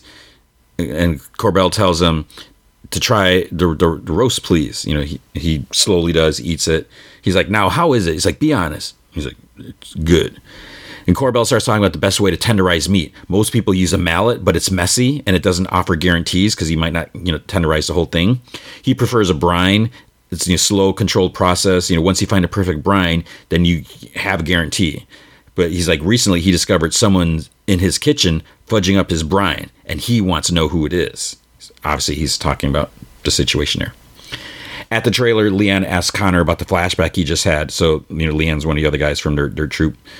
He's like, are you taking anything? Connor's like, no. He's like, it don't help. He's like, I still feel him.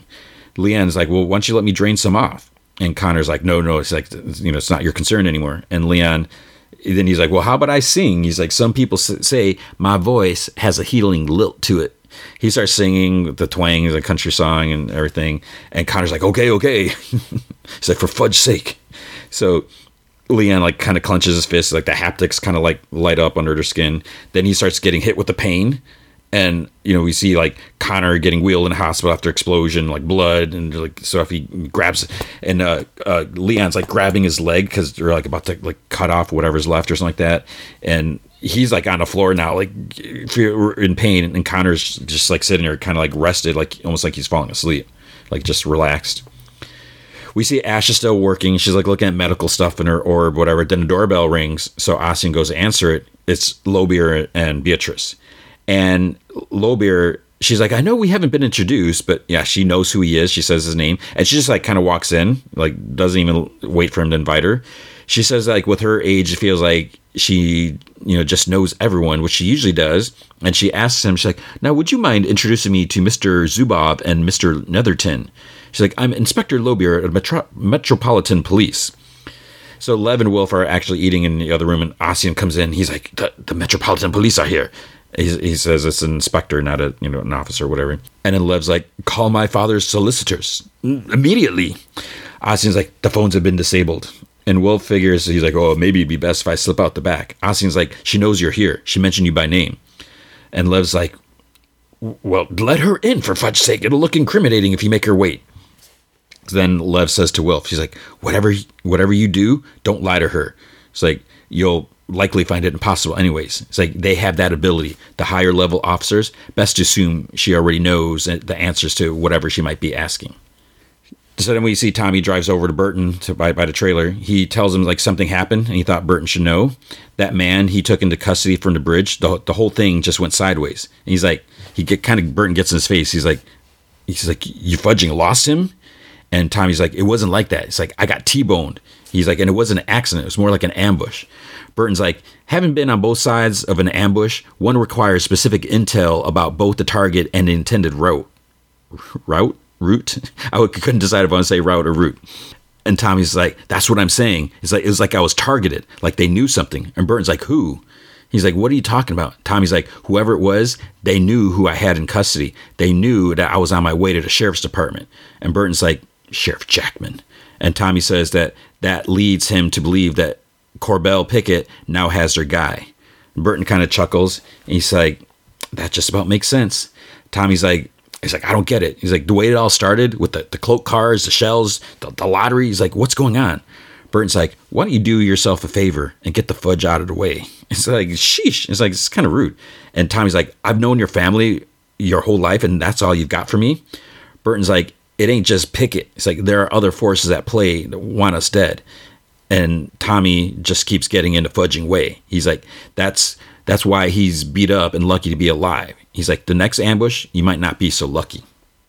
Then Corbell goes to talk to Sheriff Jackman about his deputy becoming a liability that they can't afford. So Jackman, he's going to let Corbell watch video from the crash or whatever. He's like, you're going to need 2 passwords to watch it. He's like, can you guess the passwords? And Corbell's like, is that the kind of point of the passwords that you're not supposed to be able to guess them, or people aren't supposed to be able to guess them? And Jackman's like, fudge you and eat poop. But again, that's not really what it says. That's the name of the episode.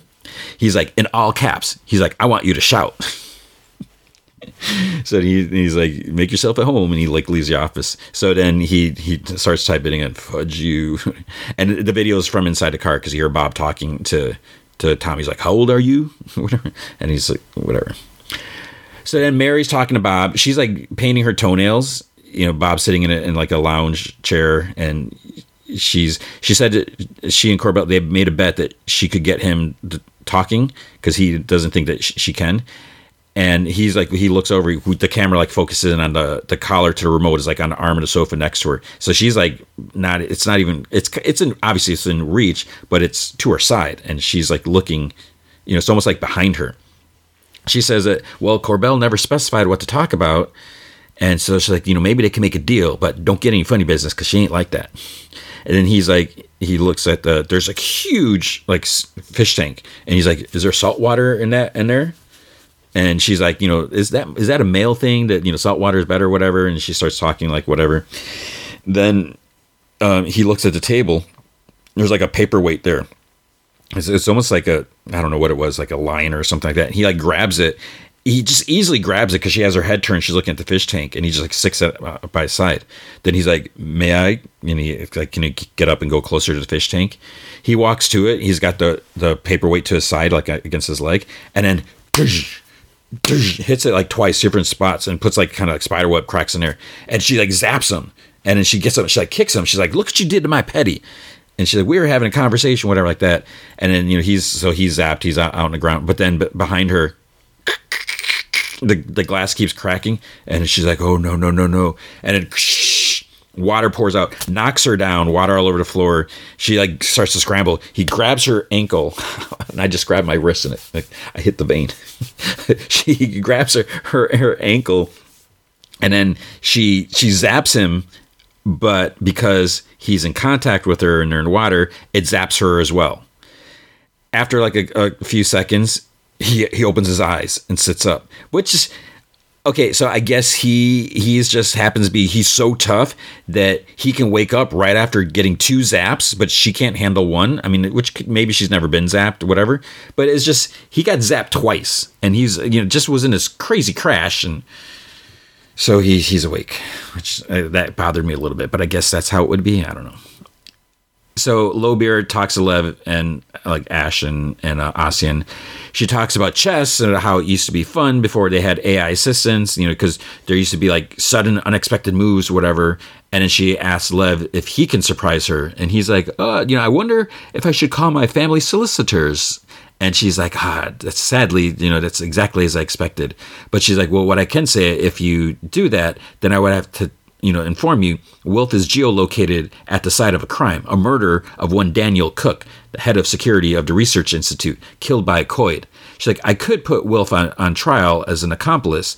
Then in about 7 minutes from now, here in your living room, we'd likely witness poor Mr. Netherton's execution. So she refers to, well, if like a small fish and some, you catch a small fish, you put it in a hook and you hope to get like a bigger fish. She's like, no offense, whatever. And she's like, but that's like works in your favor because you could use that to your advantage. And, if you're able to point to a larger fish, you need to basically save his life. Ossian comes out with tea and she says like sugar or whatever like that. And his hand's like totally shaking when he pours the teas and puts like the milk in there. And then when he hands it to her, she like grabs his wrist. And she's like, oh, you've done pretty well considering the encounters that he had with the authorities when in his youth or something like that. Lev is just sitting there like smiling, and she's like, oh, look at me, I'm mashing up my metaphors, just like all tangled up and fish on a line and chess or whatever. And then she's like, well, so back to the solicitor stuff. She's like, so how does that sound? Before he can even answer, she's like, tiresome. And she's like, why don't we try like telling the truth or whatever? And she says that the Met detected 3 peripherals running on AI. So she's like, I'd like you to summon them here so I can enjoy a quick peek. And then Ash goes to get them, and Lobier's like, and they're operators too. And Lev's like, well, that may prove to be complicated. Connor's cooking himself some French toast, which again is impressive the way he's doing it. He hears a car drive up, so he like crawls out to to look out. It's Burton. He takes out this big long box in the back seat of the truck. He's in a different SUV now, and he mentions that flashback the other was pretty intense. And Connor's like, what's in the box? He's like, oh, it's a gift from our friends in the future. So I guess it's supposed to be like some legs for him to use. And Connor's like, he says that he has some. He's like, Flynn printed me some legs. I got a whole collection inside. And he's like, they're like artwork, the way she's like putting into it. Because I guess Burton didn't know. I don't know when she's been doing this. But Burton's like, well, why aren't you using them? He's like, it seems like they're more for others to basically feel more comfortable, whatever. Because it doesn't really change anything. And Burton's like, well, I hate to break it to you, but you're not going to grow real ones. And Connor's like, I have real ones. Wait for me in the future. So Burton basically talks about how he doesn't really approve of that whole thing. He's like, remember what you told me to do? He's like, do you remember me visiting you in the hospital? He's like, I think so. He's like, well, do you remember that thing that you asked me to do that I wouldn't do? And then he's like, yeah, and I remember what you did in return. He's like, what'd I do? He like wrote something on a wall. I don't know if it was, I don't think he didn't poop, but it was like, Burton was here. It was kind of like to get him mad, so he'd have to get up and, wipe it off, or I don't know. But then basically Burton says that trying to go to the future, this whole thing, it's like putting a pillow over his face or a bullet in his mouth, just a slowed down version. So, they talk some more, and then, Burton's going to leave. He gets a call. And he's like, oh, I hope you didn't eat too much because, London's calling. They want us there. They go to the print shop. They're in the back. They got the new headpieces that were printed for them. And then in the future, we see, Lobier they're obviously filling her in and everything. Because they're talking about how they're able to communicate with the past and everything like that. Lev explains that, the contact creates a fork. So it's not really, it's a past, not their past. It creates a fork in time or whatever. And it's a stub. And she's like, why do they call it that? And Lev's like, I don't know. He starts answering. And then Ash just like, imperialism. She's like, calling it that makes it easier for us to third world it. And then Ossian mentions, he's like, oh, they're coming. Then Lobier gets up, they wake up, like you can see Burton like flexing his hands because this is his first time, right? I'm pretty sure that's his first time going there. And she's like, oh, you must be whatever, Flynn. And she introduces herself and extends her hand. And that's where it ends. So in the book, so Lobier is a lot more involved with it because she is fully aware like what's going on, and so she's almost like telling them what to do and everything like that.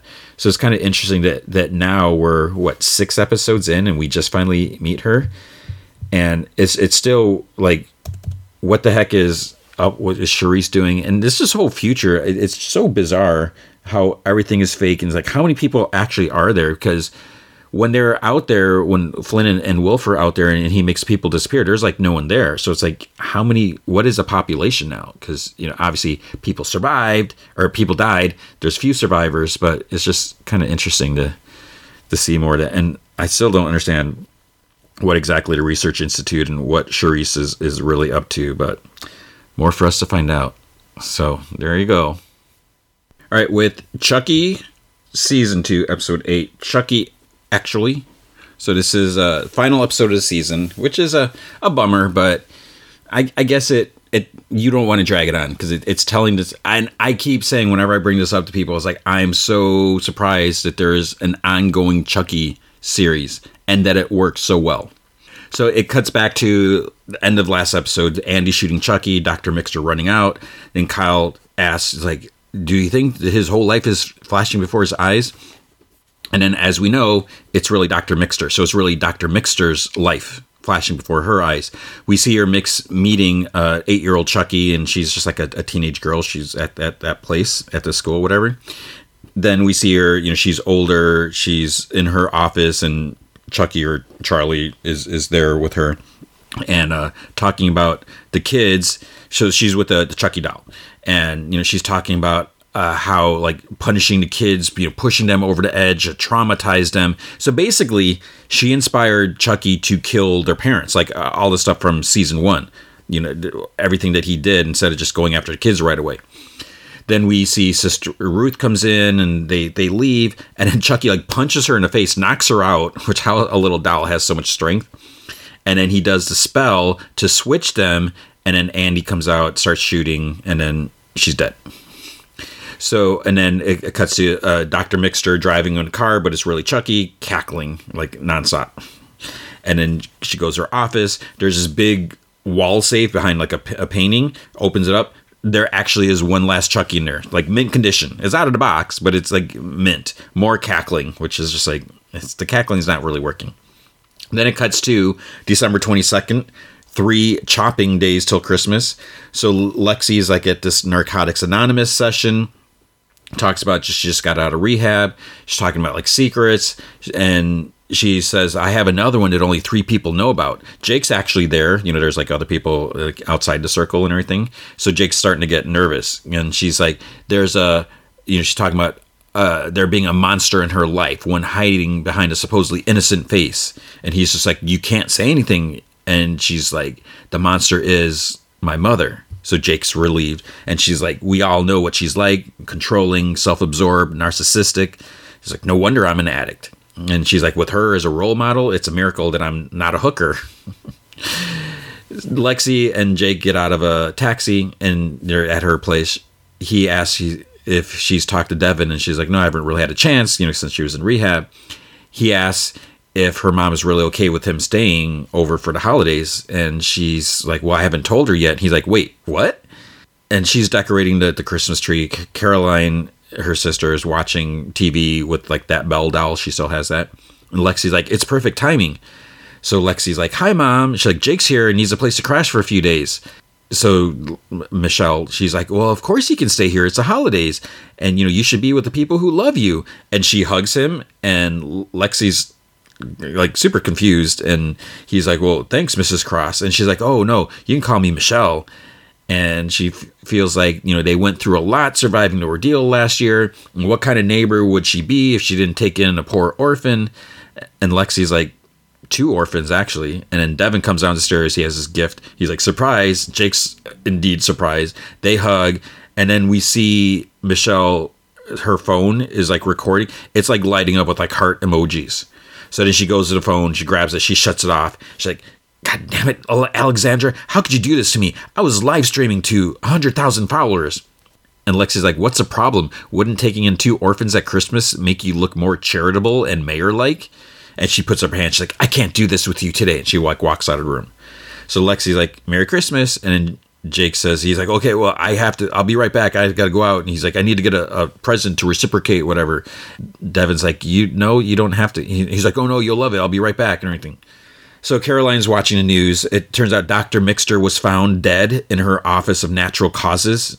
And there's mentions that tie her to the school, which has been permanently closed. So, we find out what happened after that. Glenda gets out of an elevator with flowers. She's at a hospital. She walks her room. There's a cop sitting outside. Glenn is lying in the bed in a coma. Glenda's phone rings. It's Tiffany in Jennifer Tilly's body. And Tiffany's like, how are they? Glenda's like, they're not good. The doctors say maybe they have days left. Glenda says that we can't lose Glenn. If they die, I die too. And Tiffany's like, I know. And Glenda's like, well, you know what we have to do? And Tiffany's like, I do. And Glenda's like, and you're okay with that? Tiffany's like, well, why do you think I saved it all these years? So Glenda has an idea, because, it's like, well, what about the guard? Tiffany asks. And Glenda's like, well, you just have to be Jennifer Tilly one last time. And Tiffany's like, but, Jennifer Tilly's wanted for murder. And Glenda says, well, you'll just have to give the performance of your life. So Chucky is reading a book, Santa's Hackensack. It's a catalog or whatever. And he sees the world's quietest chainsaw. And so he's like, oh, where's this been in my whole life? Or something like that. Maybe he says that later. He has his own credit card. The credit card just says Chucky. No last name. But the other weird thing, it says it's good through November 24th. Like 2024? Oh, no, wait. 2024. Okay, that's right. I was like, this card's expired already. Did it say 24? It didn't say 14. So it's not expired. But if you pause it, you can see his credit card information. Maybe. December 23rd, 2 chopping days till Christmas. Michelle's live streaming outside as she decorates the nativity scene. And for baby Jesus, she puts the Belle doll there. Glenda has a big suitcase. She's like one of those roller suitcases. She goes to the hospital. She knocks the cop's coffee over that's on the ground. He's like, seriously? And she's like, they're like, oh, I'm sorry. He's like, here, let me, get another one on me. And he's like, oh. See, the cop gets up and leaves. Then Tiffany walks by dressed as a doctor in scrubs. It's like, that's not even convincing. In the suitcase is a Glen doll and a book, Voodoo for Dummies. Cop comes back right away, comes in the room, recognizes Jennifer Tilly, and he's like starts saying some stuff. So Jennifer Tilly, Tiffany, has to take the vase of flowers, smash them on the head. So then he's knocked out on the ground. Water everywhere. There happens to be a defibrillator in the room. I don't think they would normally keep that in there. I could be wrong, but maybe just in case. Maybe they do keep a shock cart there. I don't know. Glenda's like, they see that, and they're like, Mom, clear? Oh, yes.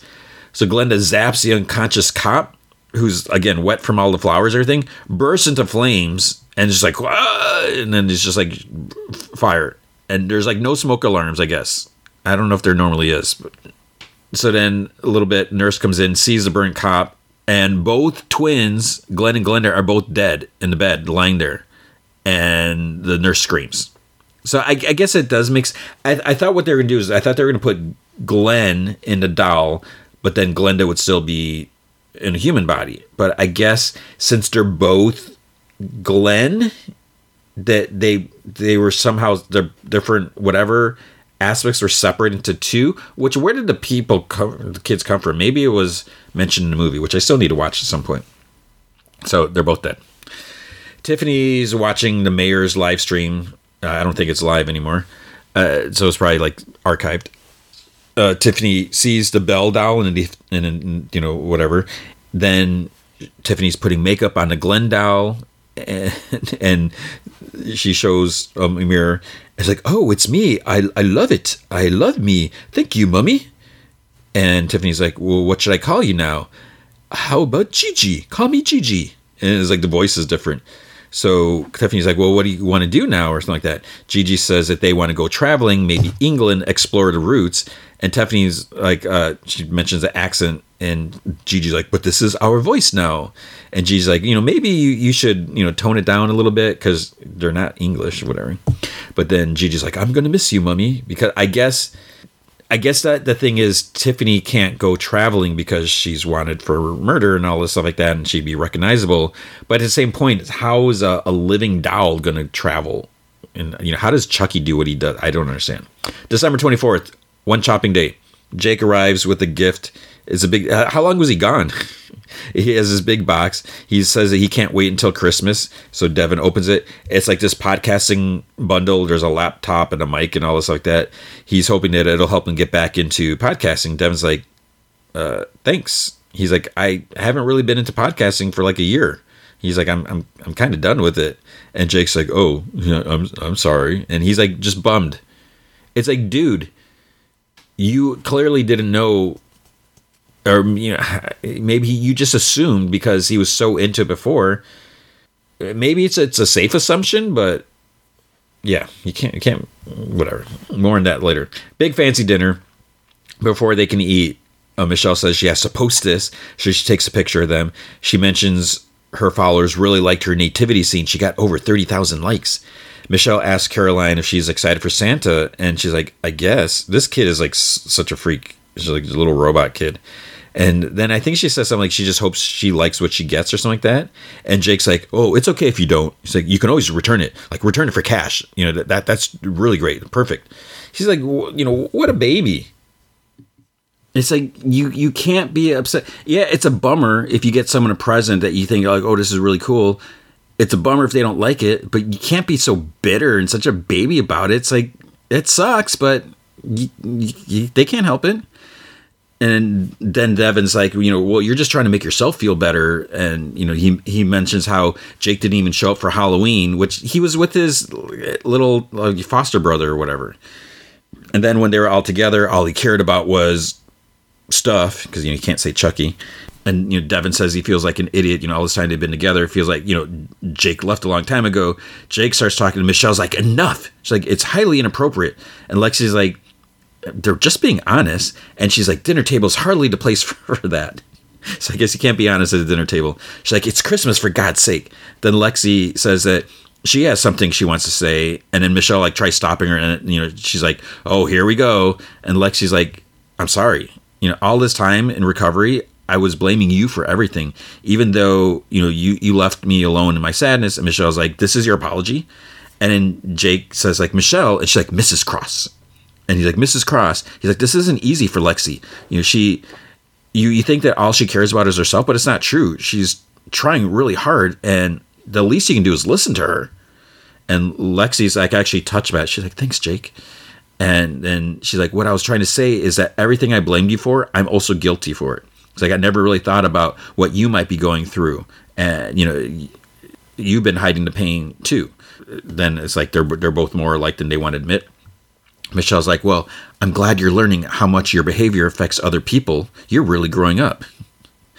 But it's like how much your behavior affects other people. And then, by her saying she's growing up, that surprises Lexi.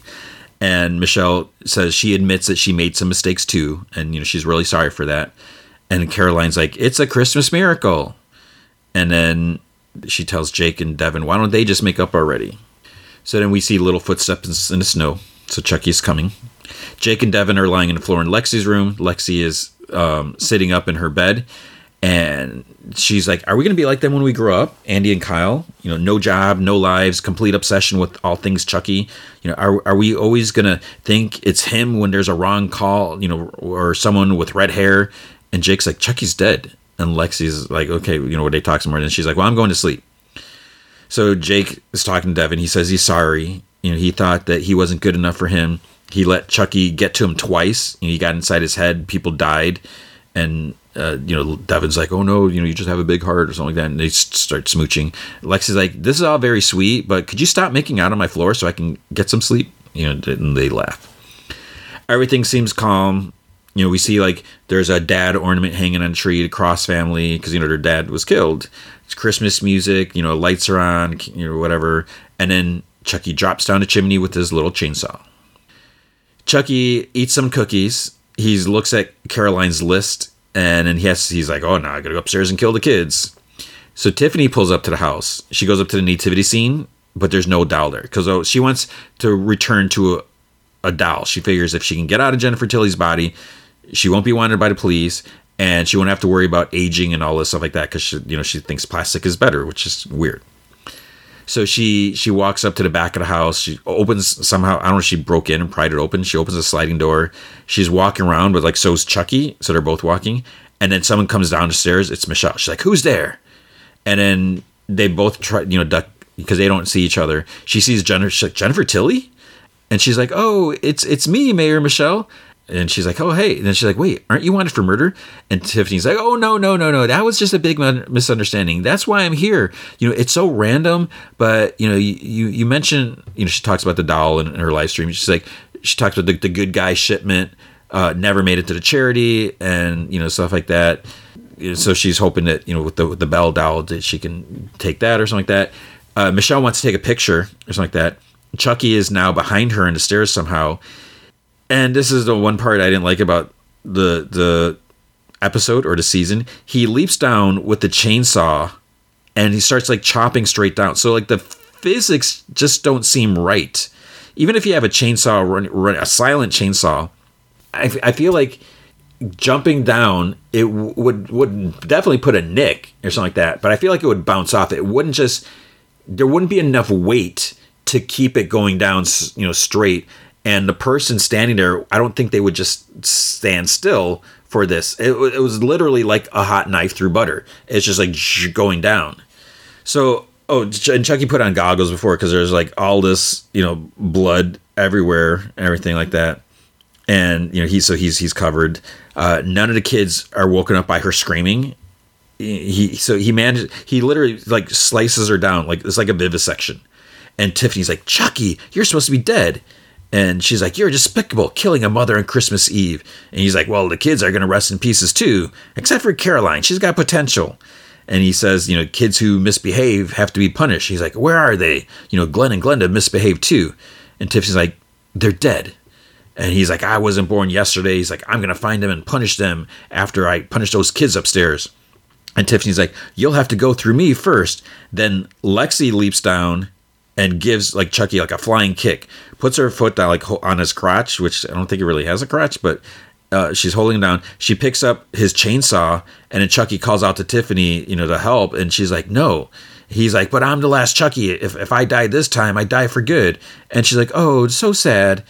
Then he says to Lexi, he's like, oh, let me go. It's like, I'll get you all the drugs you ever need.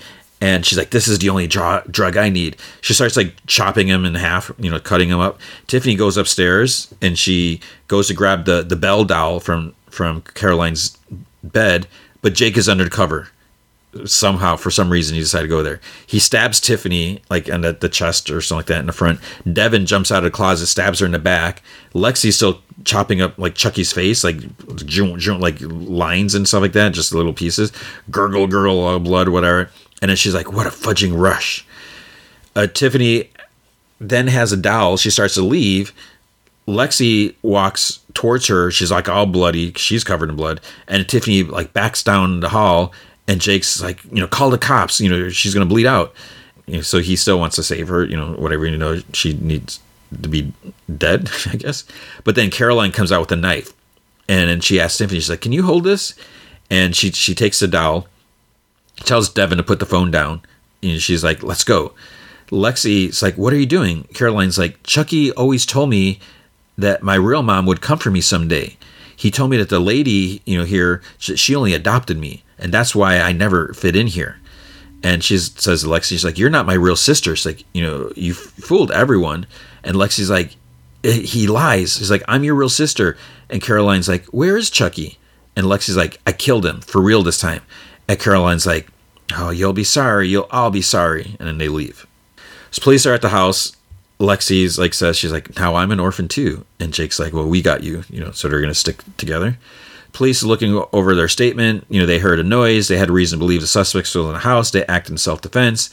Then the person took her sister hostage. And cops like, have you seen the suspect before? And Jake's like, absolutely. Devin's like, her name is Jennifer Tilly. And then he says that they made an emergency call since they don't have any next of kin. So they called Mrs. F. I guess she was like that cool science teacher. So she comes up. They all like hug her. And then they start to tell her like, separate from the cop. They're like, it's going to sound insane. And then Jake's like, do you remember Chucky? And her face like scowls. And she's like, I knew it. Because I think she knew something was up with Chucky. I don't know if she actually saw Chucky move or anything like that. Then it's like 3 weeks later, Times Square. Tiffany's hair is like darker. She has a different haircut. Caroline's reading the voodoo book, and Nika calls Tiffany, and she's like, I owe you an apology. She's like, sorry for what happened to Glenn. It's like, I'm glad Gigi is doing well. And Tiffany's like, you've spoken to Gigi? Nika's like, they call me once a week. And Tiffany's like, oh. She's like, tell them I said hello. And Nika's like, nothing has changed between us. I'm still going to torture and kill you, but I'm going to give you a head start. And she's looking out the window with binoculars. And Nika's like, and I love what you've done with your hair. Tiffany gasps, and she looks out the window. Nika's like laughing. So Tiffany starts doing the voodoo spell in the hotel room. There's like candles on the floor or something like that. Caroline's just smile. She's sitting on like the couch in there. But it doesn't seem like the spell's working.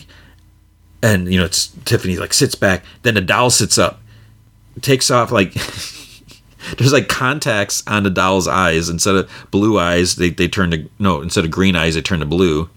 Wipes makeup off, like, whoosh, like, wiping a hand is, like, perfectly wiped off. Pulls off a wig. Chucky starts laughing. Has a knife. Walks towards Tiffany. And she's just sitting on the floor, like, screaming. It's like, it's a little doll. All you got to do is stand up and kick it. Or just grab it. It's like, that's where the season ends. So I think that's going to be the end of Tiffany. Possibly. But somehow there was another Chucky doll. When the heck this happened, no idea. Maybe Caroline has been reading the book and did the spell. But wait, how did Chucky... Wait, where did even Chucky... I don't know. We need some answers. We need a season 3. I don't think a season 3 has been confirmed. I hope we get one, because I just... This show... I'm enjoying it so much. So I don't know if it's streaming on Peacock yet. Hopefully, if you haven't been able to watch it, you'll be able to watch it soon. It's such a good show. So I'm thankful for this show. And then we have Star Wars Andor season 1 episode 12 Rick's Road. So this has been such a bizarre show. I mean, it's been good. It is not your typical Star Wars show, and I'm seeing a lot of people really praising it, saying it's the best thing. This is what Star Wars should have been, and everything like that. I'm not really sure how I feel about, like, where exactly I lie on that. Like, in the grand scheme of thing, is this the best Star Wars thing? I don't think it's the best Star Wars thing, and I think my main problem is I don't love Andor. I don't love Cassian Andor. I think he's I don't know. He just kind of rubs me the wrong way sometimes. He's just got this little attitude. Like, I don't know. It's something about him that. But anyways, but this show was really good. And what I also realize is, like, some of the other characters I'm really interested in them, and I hope we see a lot more of them in the second season. So it starts off, we see someone, like, soldering, like, something, making some... It's basically they're making a bomb, is what it's going to be. We see an Imperial shuttle lands. Dedra gets off. She's on Ferrix. Bix is sitting in her cell. The camera thing, like, kind of turns to her, whatever. Dedra says that she wants to take a walk around the town. So the dude, because he didn't think that she was coming so soon or something like that. And he's like, well, I'll get an escort ready. She's like, no. She's like... what was the dude's name? Corv?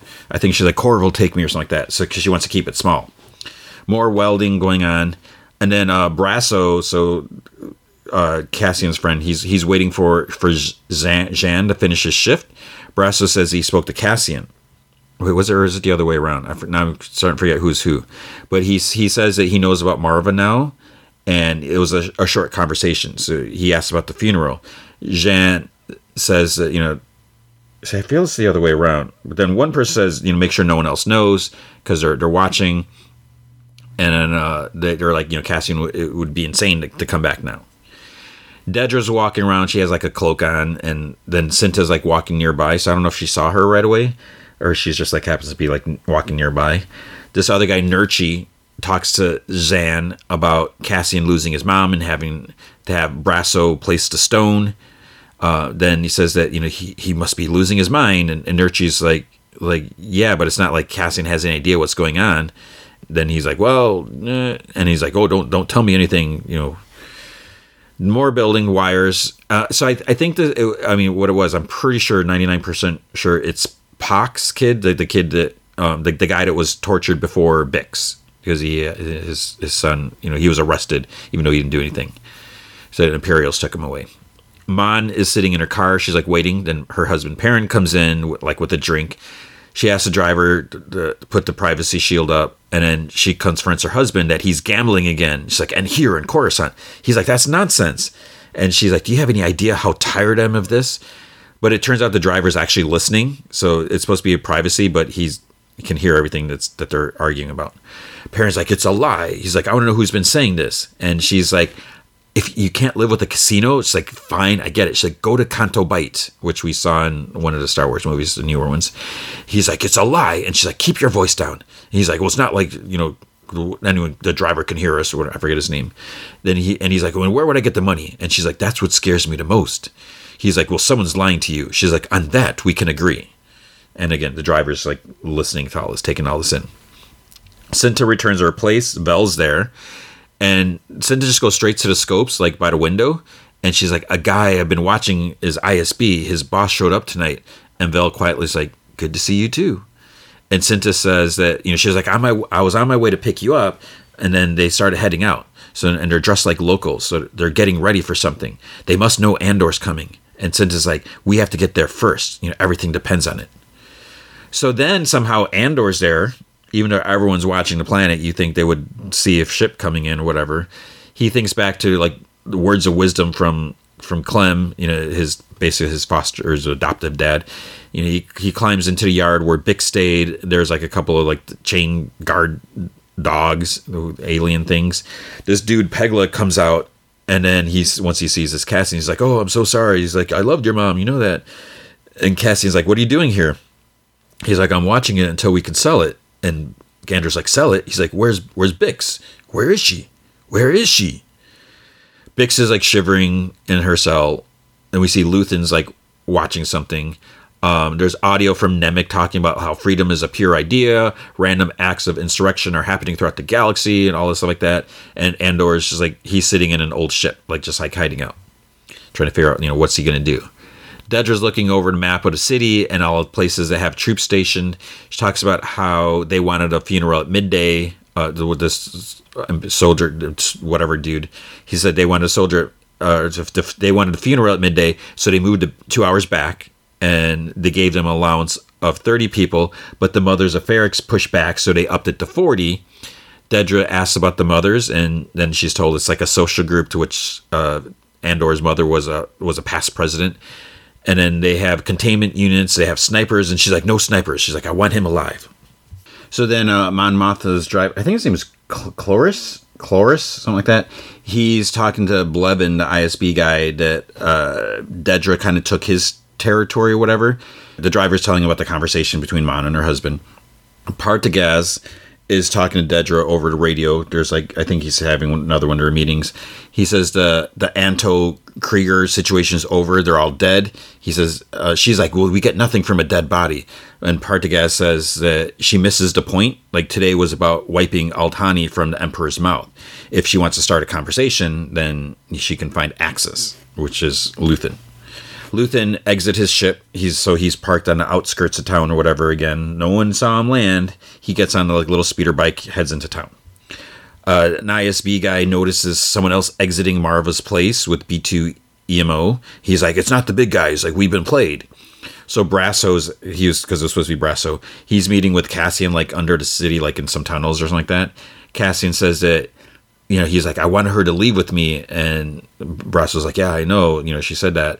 And Andor's like, and I couldn't get back. Brasso's like, you shouldn't be here. And Andor goes on about how he shouldn't have left. And Brasso's like, he's like, she said that you'd say all this. And then he tells Andor stuff that Marva wanted him to hear. He's an unstoppable force for good. So tell him that I love him more than anything that he could do wrong. So they're told, the other one's like watching from a grate, like looking out the city. He's like, the streets are clear. So Andor is like, well, what about Bix? Brassos, he says he has a friend in a hotel still or whatever, a contact. He was told that, she was still alive 3 days ago, was the last time he heard. Andor's like, why are they keeping her? And Brasso's like, well, she must know something. Andor's like, we can't just leave her there. And Brasso's like, are you going to take on a full garrison? And Andor just like stares at him. And then Brasso says that he'll take care of Marva. He needs to take care of himself. So, he's like, Andor's like, it's too late for that.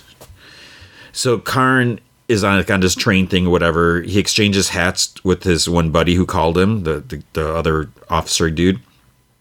And then everyone is sitting around. Luthen comes up to Vel and is like, any luck? And she says that she was getting worried. Luthen asks, like, has he come home or not?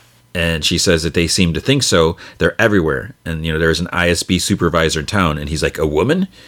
And Vel's like, you know her? And he's like, not yet. He's like, this is good. She's like, how is this possibly good? He's like, they'll do the hunting for us. He's like, they want him alive. They'll find him and we'll kill him.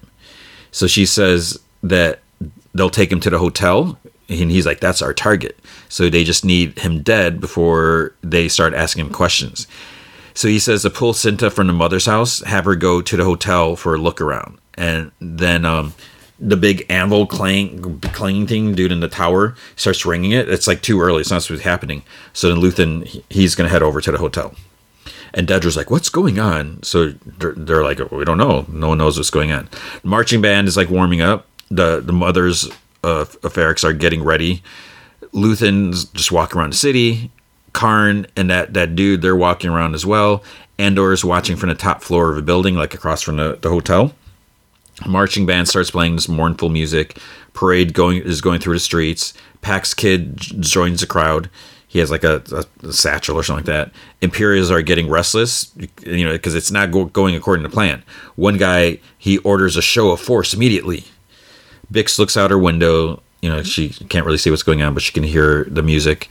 Imperials order men to get people off the street. Andor looks out and he sees Luthen in a cloaked. He's wearing a cloak. He's outside the hotel.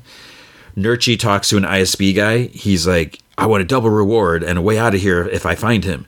And the dude's like, where is he? And Nurchi's like, just pretend you're arresting me.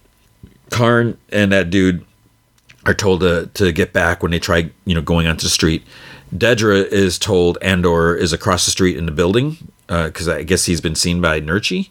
Then she's like, they're wasting time. And one guy's like, well, we have a tactical team up on a terrace. And she's like, no. She's like, we need him alive. She's like, don't make me say it again. Brasso is coming with the brick. B2 EMOs is behind him. Andor is just thinking. Bix is like humming to the music. Dedra and a couple death troopers are out in the street. Karn gets excited or something like that when he sees her. And he's like, she's here. It's her. The music stops. And then it switches like more lively music.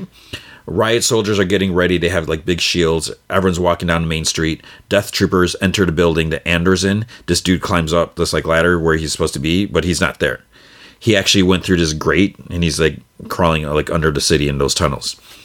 He goes, he comes out in a kitchen at the hotel, I guess. He sees this guy because they recognize each other and he's like, where's Bix? The people in the industry start chanting "Stone and Sky, Stone and Sky," over and over again. B2 then they stop. B2 plays this holo of Marva talking. It's like her final thing or whatever. And Dedra and the troopers are looking around, and then Karn sees her. Andor is walking around the halls looking for Bix. I don't know how he would expect to find Bix in like this hotel. Marva's speech continues, and then finally, she's going on. At one point, then she's like, "The Empire is a disease that thrives in darkness. It is never more alive than when we sleep." She says it's easy for the dead to tell them to fight, and maybe fighting is useless. Perhaps it's too late. But she's like, "I'll tell you this: if I could do it again, I'd wake up early and I'd fight these bastards from the start." The Imperial's like starting to get angry. He's like, "That's enough." He like takes his cloak. Cape thing, whatever, he covers the top of B2 that's like playing the holo, but the holo's still shining through. Fight the Empire. And he's like, enough. And he like knocks B2 over. It was like, you can't do that. Brasso kicks him, and then soldiers start moving towards, but then he elbows in, he like flings him around. The mothers of Ferrix, they scream, no. Brasso, he uses the Marva brick. It's not like a regular brick. It's kind of flatter, and it's more like kind of a diamond shape, not really diamond shape. I don't know what it's not like a regular brick. But anyways, he takes it and he like it smacks a guy in the head with it. He raises his arm. He's like, "Rah!" The crowd's roaring. Imperial's raising their shield. The crowd starts moving towards him. So it's all coming down now.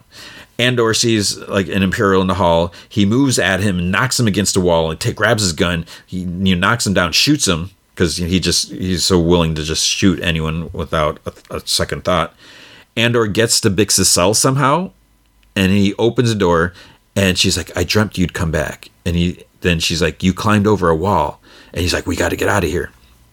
Citizens are starting to get zapped, with like some stun batons are getting dragged out of the way. Andor tells Bix, he's like, "There's no one out in the hall." It's like but she doesn't want to move, and she's like, "They'll get angry." The kid, he takes a device that he made from his satchel. He turns it on. One Imperial dude like sees him. Dedra like walks out of this building, but then she goes to turn around, but the crowd like won't let her back in. There's like so many people out there. The kid throws the device. Karn goes running, and then boom, blows up. Nurchi, the traitor dude who betrayed Andor, he's looking out the window. Whoosh, he gets blasted in the face by glass and stuff like that. So it's like, ha ha. This big transport thing gets knocked over. And inside there's like this box of explosives that like rolls out. Boom, boom, boom, boom. It's like almost like fireworks just blowing up like one after the other. Vels runs to the aftermath, but there's like this super thick smoke. I don't see how she can be running, and who knows what, there's rubble or people or whatever. She would like trip in like 2 seconds, but she's just like runs straight into this like super thick, smoke. Imperials are starting to whack the citizens with these like metal batons, like just not even just zapping, just like wham, wham. So one dude points out Pax Kid. He's like, "That's him," because he thought he threw the bomb. Brasso stands, and Imperials tell the stormtroopers, "Open fire, fire at will." One stormtrooper like punches the kid. 2 grab him, but then Brasso smacks one with something, and then like headbutts a second. Like, okay, he headbutts a stormtrooper wearing a helmet, and it knocks him down. So for that right there, we need to see more of Brasso. B2 is still lying on his side. He sees a guy he knows get shot after he like jumps on the stormtrooper's back, and he's whimpering. He's sad. Cinta's following core of the ISB guy, and then he like sees her, kind of turns around. He's like, "What are you doing here?" And then he's like right up in her face, and then she like stabs him in the gut, and then like thrusts it up or something like that. And then he just like falls over. She pulls her blade out, and someone's like dragging B2 away. Andor and Bix, they go down the stairs. He shoots a trooper. He says Nurchi, he's either dead or knocked out on the floor. Walks right past him. Dedra is like shooting too, but then she gets hit in the head by a rock or something like that. She falls over, her hat flies off. So I was like, haha. Again, she's like trying to crawl towards her gun, but then she kind of gets kicked by someone like running by. It wasn't intentional, just like people were like running by. Anvil guy still banging. This Imperial guy's like, "Go stop that guy," whatever. Stormtrooper goes up there to stop him, but then he kicks him like out the window. The dude that sent him, the officer, sees the Stormtrooper fly out. Dedra's like crawling on the ground. Citizens start like grabbing at her. She's screaming and everything. Her gun gets kicked, but then someone picks it up and then grabs her, shoves her in the building. It's stupid Karn. It's like, really? And she's like, "You? How?" He's like, "I saw you were in trouble." And she's like shaking. She's like so rattled by this, which is like, good. You deserve this. You think you're so untouchable. You're so stupid for even going there. There's no reason for you to be there. And he says that, or she's like, "Thank you." And he's like, "Oh no, you don't have to thank me," or whatever. Cassian and Bix are just calmly walking through the streets. Their heads and their faces are uncovered.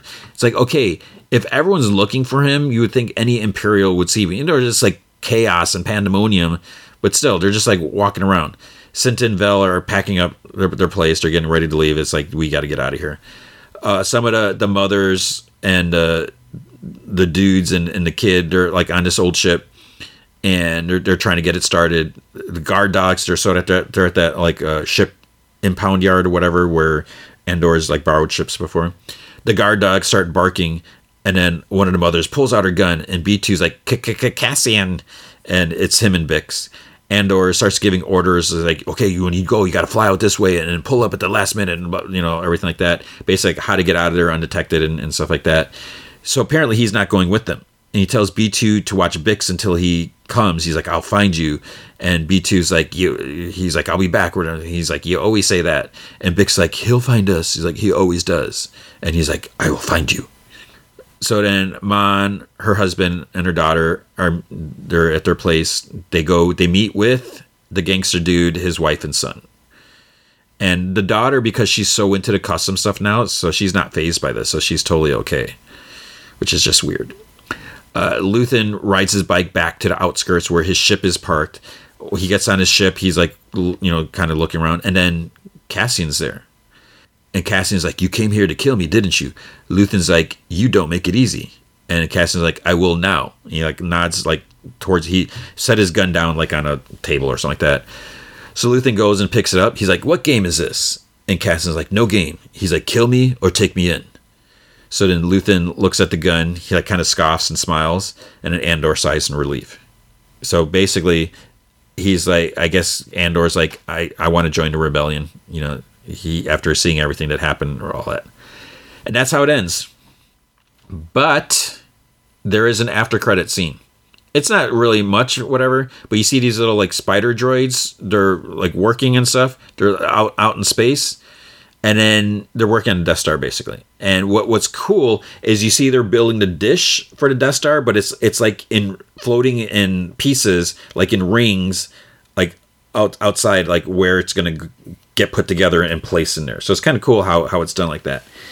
So the only thing I can wonder is at the prison where Cassian was, they're probably building parts for the Death Star. I mean, that's the only thing. I'm assuming this prison is run by the Empire, and I mean, yeah, it was because there was the battle whatever security droids thing. So they're probably like forcing these people into labor to build it, because like how else are you going to build such a massive thing? That's the end of the season. So it was, I mean, in terms of action, it really picks up that episode. Things go crazy. But that's the weird thing about the show is there's so many times where it's like nothing was really happening.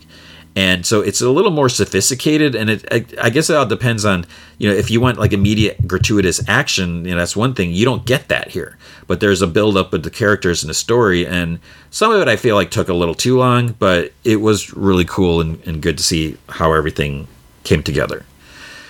So how long till season 2? Not really sure, but it'll probably be a little bit. So, they got to fly out to locations and, set everything up. It's going to take a while. Okay, and now Wednesday. So Wednesday Addams, it's a Netflix show. And I have to say, I'm really enjoying this show. So I'm only going to talk about episodes 1 through 4 this week because, I'm compelled. I feel compelled to go into detail with stuff, especially, it's hard to say because I haven't watched all of it. And it's hard to say, well, this little thing happened. This might be a big deal later. And if I don't mention it, I might forget about it. Or then I'm going to have to kind of reference it. And so we'll see how long it's going to take me to get through all this.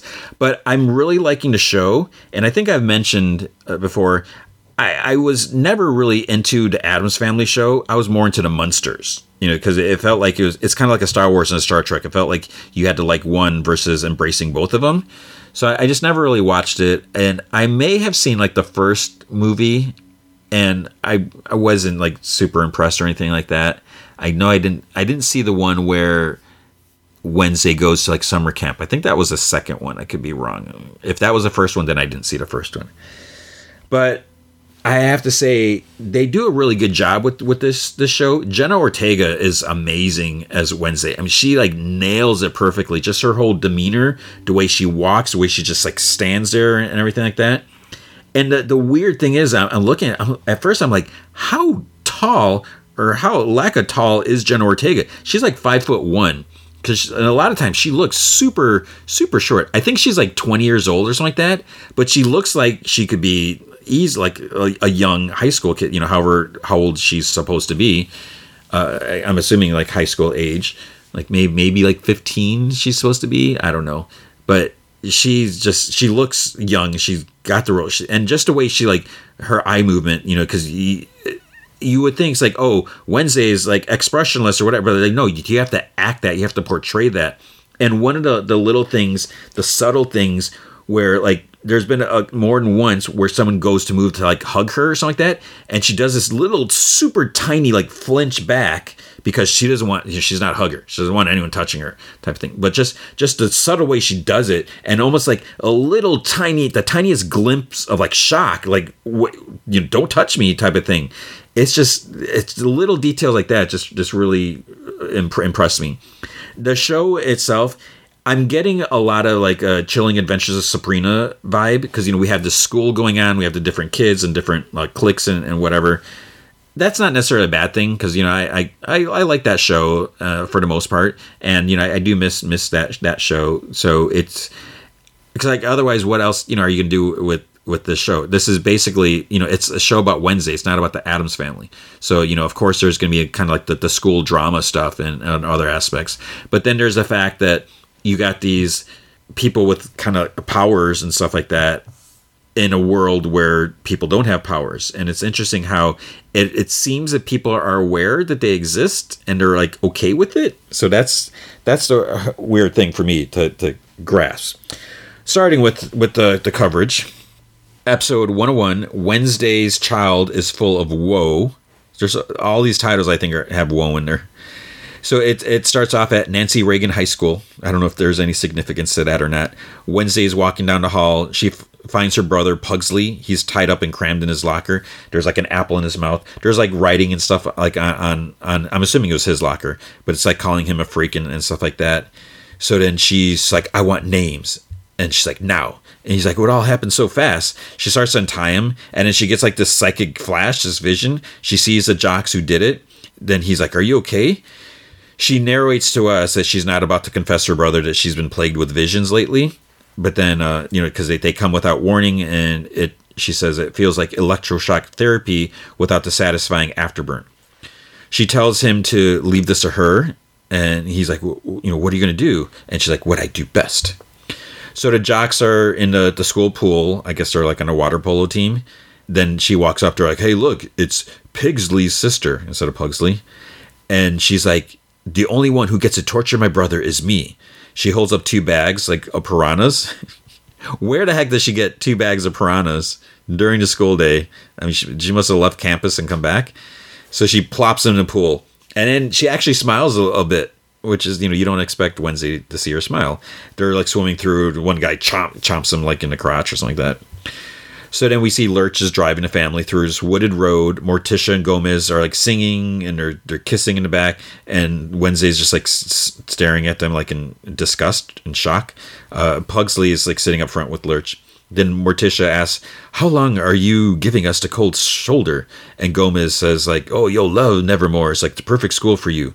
And Mother says that you'll finally be along the peers who understand you. And Dad says it's a magical place. He's like, where I met your mother and fell in love. Wednesday tells Lurch, she's like, can you tell my parents that they're making me nauseous and not in a good way or something like that. So one boy's the one boy who got bit, I think Morticia says that they were going to charge her for attempted murder or something like that. And she's like, and how would that look on your record? And Wednesday's like, terrible. Everyone would know that I failed. Then we see at the school, Gwendolyn Chrissy, she's Principal Larissa Weems. So Weems asks her about her name. She's like, oh, was your name from the day you were born? And Wednesday's like, I was born on Friday the 13th. Morticia says that her name comes from a line from her favorite nursery rhyme, Wednesday's Child is Full of Woe, which is the name of the episode. Weems tells Wednesday that she and her mother were roommates back in the day.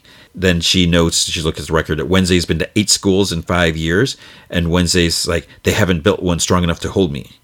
Weems like, well, we don't usually accept students midterm, but because of your perfect grades and your family's long history with the schools, I spoke with the board and they've made an exception. So, and then we find out Wednesday has court-ordered therapy sessions. Weems says that, she even assigned her to her mother's old dorm, Ophelia Hall. She's taken to meet her new roommate, and there's like this big circular window. It's almost like a stained glass window because there's like all this color shining through. And her roommate comes up. She's like just so like bubbly and like full of excitement. And she's blonde. She's got a little color in her hair, like some pink and blue on the sides. Her name's Enid Sinclair. Then she asks Wednesday, she's like, "Are you feeling okay? You look a little pale." And Gomez is like, "Oh, she always looks half dead." So, and this is the part where she goes to give Wednesday a hug, and then she like kind of steps back, whatever. And Morticia's like, "Oh, please excuse Wednesday. She's allergic to color." And Enid's like, "What happens to her?" And Wednesday's like, "I break out into hives, and then the flesh peels off my bones." And Enid's like, "Ugh." Weems asks Enid to take Wednesday to the registrar's office and get her uniform and her schedule, and to give her a tour on the way. Wednesday like glares at her parents as she walks out. So she tells Enid not to give her the sales pitch on the place. She doesn't plan on staying long. Her parents have been looking for an excuse to send her there. And then she sees like a picture of her mom on like the fencing team. And she says all part of their nefarious yet completely obvious plan to turn her into a version of themselves.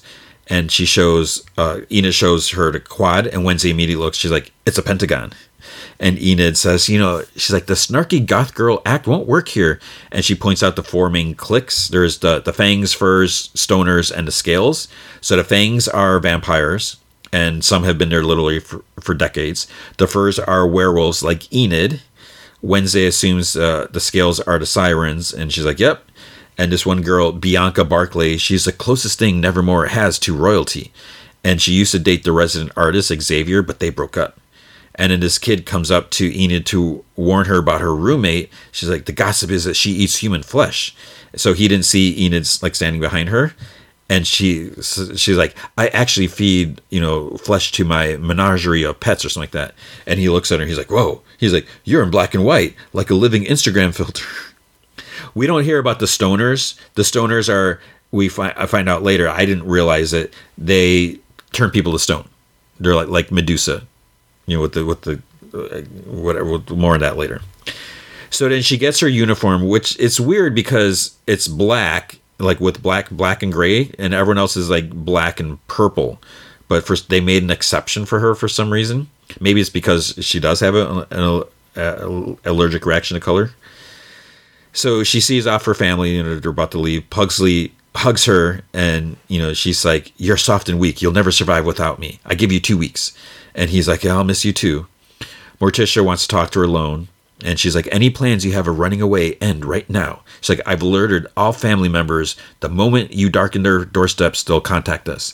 So she's like, you have nowhere to go. And Wednesday says, as usual, you underestimate me. So she's like, I will escape this educational penitentiary and you will never hear from me again. She says that, Wednesday will grow to love Nevermore. And she got her a gift. So like a little pendant thing. So it's like a W or M or something like that. It's made out of obsidian, which Aztec priests used to conjure visions. It's a symbol of their connection. And Wednesday's like, I am not you and I never will. I'll never fall in love, be a housewife, or have a family. And Morticia says, she's like, I'm told girls your age say hurtful things and I shouldn't take it to heart. And Wednesday says, fortunately, you don't have one. And Morticia smiles, finally, a kind word for your mother.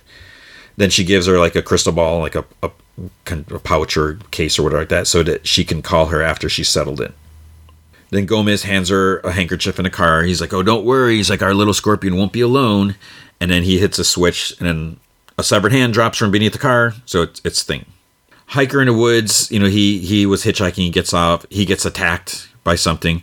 Later, we see like his bloody backpack. The police find his body like torn to pieces, like in sections, like his head's there, torso's there, and there's like some parts missing or something like that. So he's not eaten. It matches a profile to 2 other attacks last week. The sheriff's like, he says not to let other campers into the woods. Tell the press that it was a bear attack. And he says that he knows the murders are connected to Nevermore, but he just can't prove it yet. Enid comes into the room and she's upset to see Wednesday took off like the colored film like on half the window. She's like, what the hell did you do to my room? And Wednesday's like, I was dividing it equally. She's like, it looked like a rainbow vomited on your side. And then she's like, silence would be appreciated. And she like cuts her off right away when she starts saying, then she says, this is her writing time, so she devotes an hour a day to her novel. And she's like, perhaps if you did the same, your vlog might be coherent. Because Enid has like doing like the gossip blog or something like that. She's like, I've read serial killer diaries with better punctuation. Then Enid's like, I write in my voice. It's my truth. It's what my followers love. And Wednesday's like, well, your followers are clearly imbeciles. It's like they respond to your stories with insipid little pictures. And Enid's like, they're emojis. They convey feelings, which clearly you don't have or you don't understand. And Wednesday's like, she's like, when I look at you, the following emojis come to mind: rope, shovel, hole. And then she's like, oh, by the way, there's 2 D's in Adams. If you're going to gossip about me, at least spell my name correctly. Then Enid starts playing like happy music and dancing. And Wednesday's like, turn that off. It's like, this is your final warning. And Enid holds up her hands and like colored claws, because she's got nail polish or whatever. They pop out of her hands. She's like, well, yeah. She said, well, this kitty's got claws. It's like, I'm not afraid to use them. Then Miss Thornhill walks in, played by Christina Ricci. So she wants to see how Wednesday's settling in. Her boots are muddy. So she's like, oh, sorry for the muddy, my muddy boots. Is there any reason that they're muddy? She works in the greenhouse. She does like a plant, but not botany, but something. So anyways, she sees the room's divided in half. She mentions she's a dorm mom. Wednesday says that Enid's been smothering her with hospitality and she hopes to return the favor in her sleep. And Enid just kind of like, what? So Thornhill gives Wednesday a flower, and she always tries to match with the student profile. So Wednesday's like, it's a black dahlia. And Thornhill's like, you know it? And Wednesday's like, of course, it's named after my favorite unsolved murder. Thank you. So then Thornhill gives her the rules, lights out at 10, no loud music, and no boys ever. Then she asks, Wednesday asks about going into town. Miss Thornhill says that passage into town is a privilege, not a right. It's a brisk 25-minute walk, or there's a shuttle on weekends. And the locals are a tad bit wary about Nevermore, so, don't try to stir things up. The fencing class, Wednesday walk in. She's wearing a black outfit instead of white. Thing is like watching. Bianca Barkley, the siren, school queen or whatever, she asks Coach, she's fighting this guy Rowan, and she's like, when am I going to get a real challenge? And she's like, does anyone else want to face me? And Wednesday's like, I do. And Bianca's like, oh, you must be the psychopath they lit in. And Wednesday's like, and you must be the self-appointed queen bee. And then she's like, the thing about bees, you pull out their stinger and they drop dead. And Bianca kind of like flinches a little at that. So they start fighting. Like first point to Wednesday, second point to Bianca. Then Bianca's like, that first point was luck. And Wednesday says to the coach, for the final point, I'd like to invoke military challenge. No mask, no tips. Winner draws first blood. And the coach is like, it's your decision, Bianca. So it's a good fight. They're like all over the place, not just in their little area. There's like some kicks and some flips and stuff like that. But then Bianca finally slashes at Wednesday's forehead, like at her temple, and she's like, "Your face finally got the color it needed." I feel like I feel like it was luck, but maybe it wasn't all luck. I don't know. In the infirmary, the kid that Bianca was fighting, Rowan, he says that he knows how Wednesday feel, and she's like, "I guarantee you do not." He says that his mother told him he'd fit in. Then he was an outcast among outcasts, and it looks like that she's going to give him a run for his money as being the school outcast. Then he's like, sorry about the nick, and she's like, no good deed goes unpunished. They put a little like Band-Aid on her forehead. Out in the quad, she's like walking, and then this like dragon gargoyle statue thing, it's like it gets pushed off the roof, falls towards her. She just looks up, someone calls out her name, like shoves her out of the way, and then she's like out. She wakes up in the infirmary. And, she starts talking. So she says that, she doesn't want to be saved because of chivalry. Then the guy says that consider it him returning a favor. He's like, you probably don't remember me, Xavier Thorpe. He's like, when we last met, I was about 2 feet shorter and 40 pounds heavier. It's like, it was my godmother's funeral. So she was friends with Wednesday's grandmother. They were 10 and decided to play hide and seek. He got the bright idea to hide in her casket. He got stuck. And it was headed to the crematorium. She said that she heard muffled screams. She's like, she just figured that his godmother had somehow cheated death and was trying to claw her way out. He's like, well, either way, you hit the big red stop button and saved me. So now we're even. More typing. She's working a story. Then she hears something. She pulls the cover. I knew it. Hello, Thing. So she grabs Thing. So she's like, you have two options. She's like, I either lock you in my drawer for the semester and you slowly go crazy and ruin your nails or your cuticles or something like that, or you pledge your undying loyalty to me. So she's like, our first order of business is to escape this teenage purgatory. Then Weems is driving Wednesday into town. We see that there's like signs for this harvest festivals coming up. So she's going to Wednesday's going to her therapy session. They go, she talk about her novels and stuff like that, and Wednesday's being all short and everything. Then she asks to use the bathroom. She's looking around. She goes out the window, slides on the pole. Weems is like waiting outside in her car. She's on her phone, so she doesn't see Wednesday like take off. She bumps into this dude with apples. He's like loading apples in like crate. She gets a vision of him in an accident, and it looks pretty gruesome or something like that. Then he calls her a freak and like, watch where you're going or something like that. She goes to a cafe. Then the guy, he can't help her. He's like working on an espresso machine because it's acting up. So she offers to fix it. And he's like, well, the instructions are in Italian or something like that. She starts looking at it. She reads it so she can read Italian. So Tyler, the barista, then he offers, how can he help her in exchange? And, he offers to drive her to the train station because there's no buses that go there or something like that. There's no taxis, I guess. But she has to wait an hour. So she like offers him a 20 to leave. He's like, no. Then she like offers 40, but he's like, I won't accept the bribe because he has his job or whatever. Weems finds out Wednesday escaped because the therapist comes out. Then these three punks in pilgrim outfits, they start hassling Wednesday. They say that she's sitting in her booth because she's just sitting there waiting for Tyler to get off work. They mentioned that she's like, why are you dressed as pilgrims or whatever? They say that they work at Pilgrim World, and there's like this big stare down with this one kid, and she's like, boo. And then the one lunges, the fight starts. They're going again. She's 5'1". She easily takes them down, like all three of them. And Tyler's like, where'd you learn those kung fu moves? And she's like, my uncle taught me. The sheriff comes in, who apparently Tyler's dad. And Tyler explains that they were harassing her and she put them in her place. Then Weems comes in and tells Wednesday, it's time to go. And the sheriff's like, wait. He's like, because he heard that her name was Adams. He's like, don't tell me Gomez Adams is your father. That man belongs behind bars for murder. And he's like, the apple must not have fallen far from the tree. And then he's like, I'm going to keep an eye on you. So they're driving back to school. They drive past the accident, or they're starting to drive to the accident. Weems like, oh, I hope the driver's okay. And Wednesday's like, he's dead, broke his neck. And Weems like, how can you see that from this angle? And then as they drive by, you can see his head his neck is like at a 90-degree angle. Then Wednesday just like touches a necklace that her mom gave her. Then she's playing her cello. She's playing a version of Paint It Black. Rowan is down in the library. He uses telekinesis to grab this book. He tears out this page. There's like this 2-page drawing, and there's like some girl, and there's like destruction. There's like something going on there. Tyler's looking at Dad's old files. He finds one on Gomez Adams. Sheriff is looking at this map of all the murder victims. Xavier's painting. People start hearing Wednesday's music, like Thornhill hears it, Weems hears it. Wednesday then tells Thing she doesn't feel any better. Something about this place just feels wrong, and it's not because it's a school. Enid comes out onto the balcony, and she's like, how did you get that oversized violin out the window? And Wednesday's like, I had an extra hand. And then Enid sees Thing. She's like, where's the rest of him?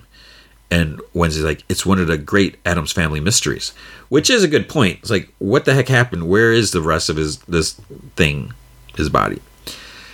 Then they hear howling. Wednesday's like, why aren't you wolfing out? And she's like, because I can't. It's like, my claws are all I've got. So she says that her mom said that some wolves are late bloomers. She's been to the best lichenologist, and there's a chance she may never. And Wednesday's like, what then? And she's like, oh, I become a lone wolf. She wouldn't be able to be in a pack or anything like that. And Wednesday's like, that sounds perfect. So because she says she'd be kicked out of her pack, and no prospect of finding a mate, she'd die alone. And Wednesday's like, we all die alone. And Enid's like, you suck at this, cheering people up. And she starts crying, and Wednesday's like, why are you crying? And Enid's like, haven't you ever cried, or are you above that?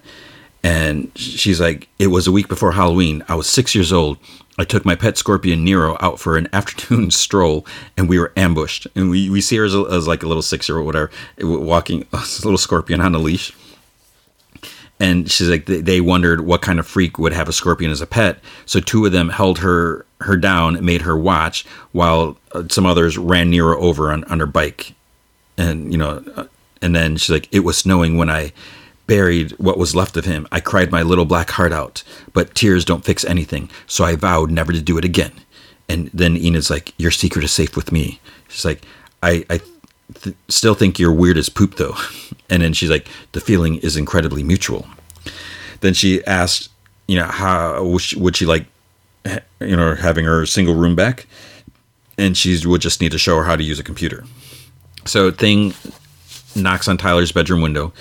He like freaks because he sees a hand. He tries hitting with a baseball bat, and then Thing takes the bat away, flicks like the phone kind of at him, and then written on his palm, it's like, call me. And there's like a number there, and it says Wednesday.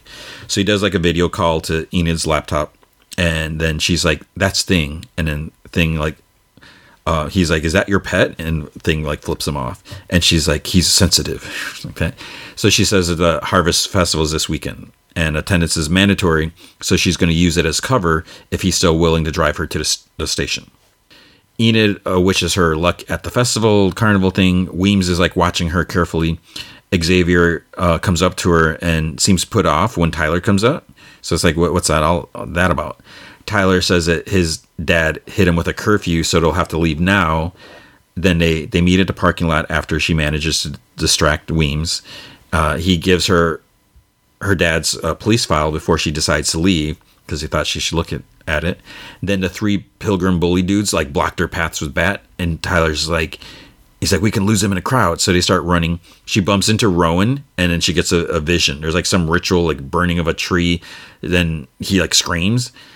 Tyler says that they need to go, and she hesitates, but then she goes after Rowan because he runs out in the woods. Xavier sees, that they're going, and he yells, he's like, what do you want? Or something like that.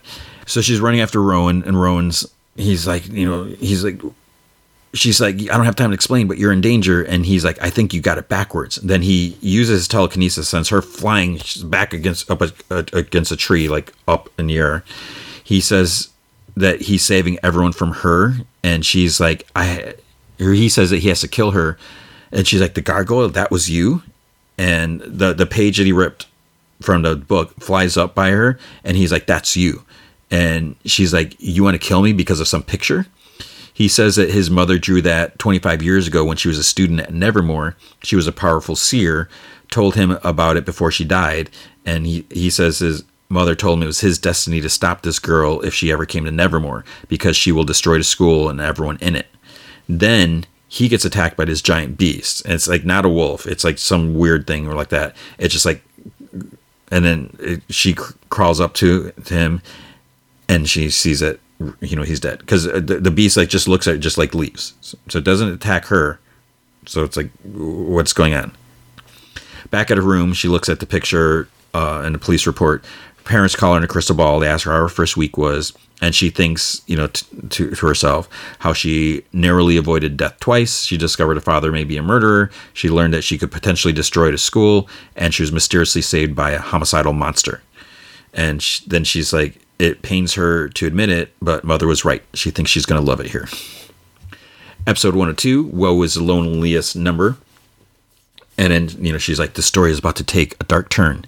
She's like, usually I love dark turns. But then you see like police and dogs like searching the woods. At Nevermore the next day, Wednesday asked the sheriff how he could, miss a dead body. And he's like, it wasn't there. There's no footprints, no blood, no sign of struggle. The search party looked all night. Weems says that she'd guess Rowan ran away. Wednesday wants to talk to the sheriff alone, but Weems doesn't really like that, so she agrees. Wednesday says that someone is trying to cover up a murder.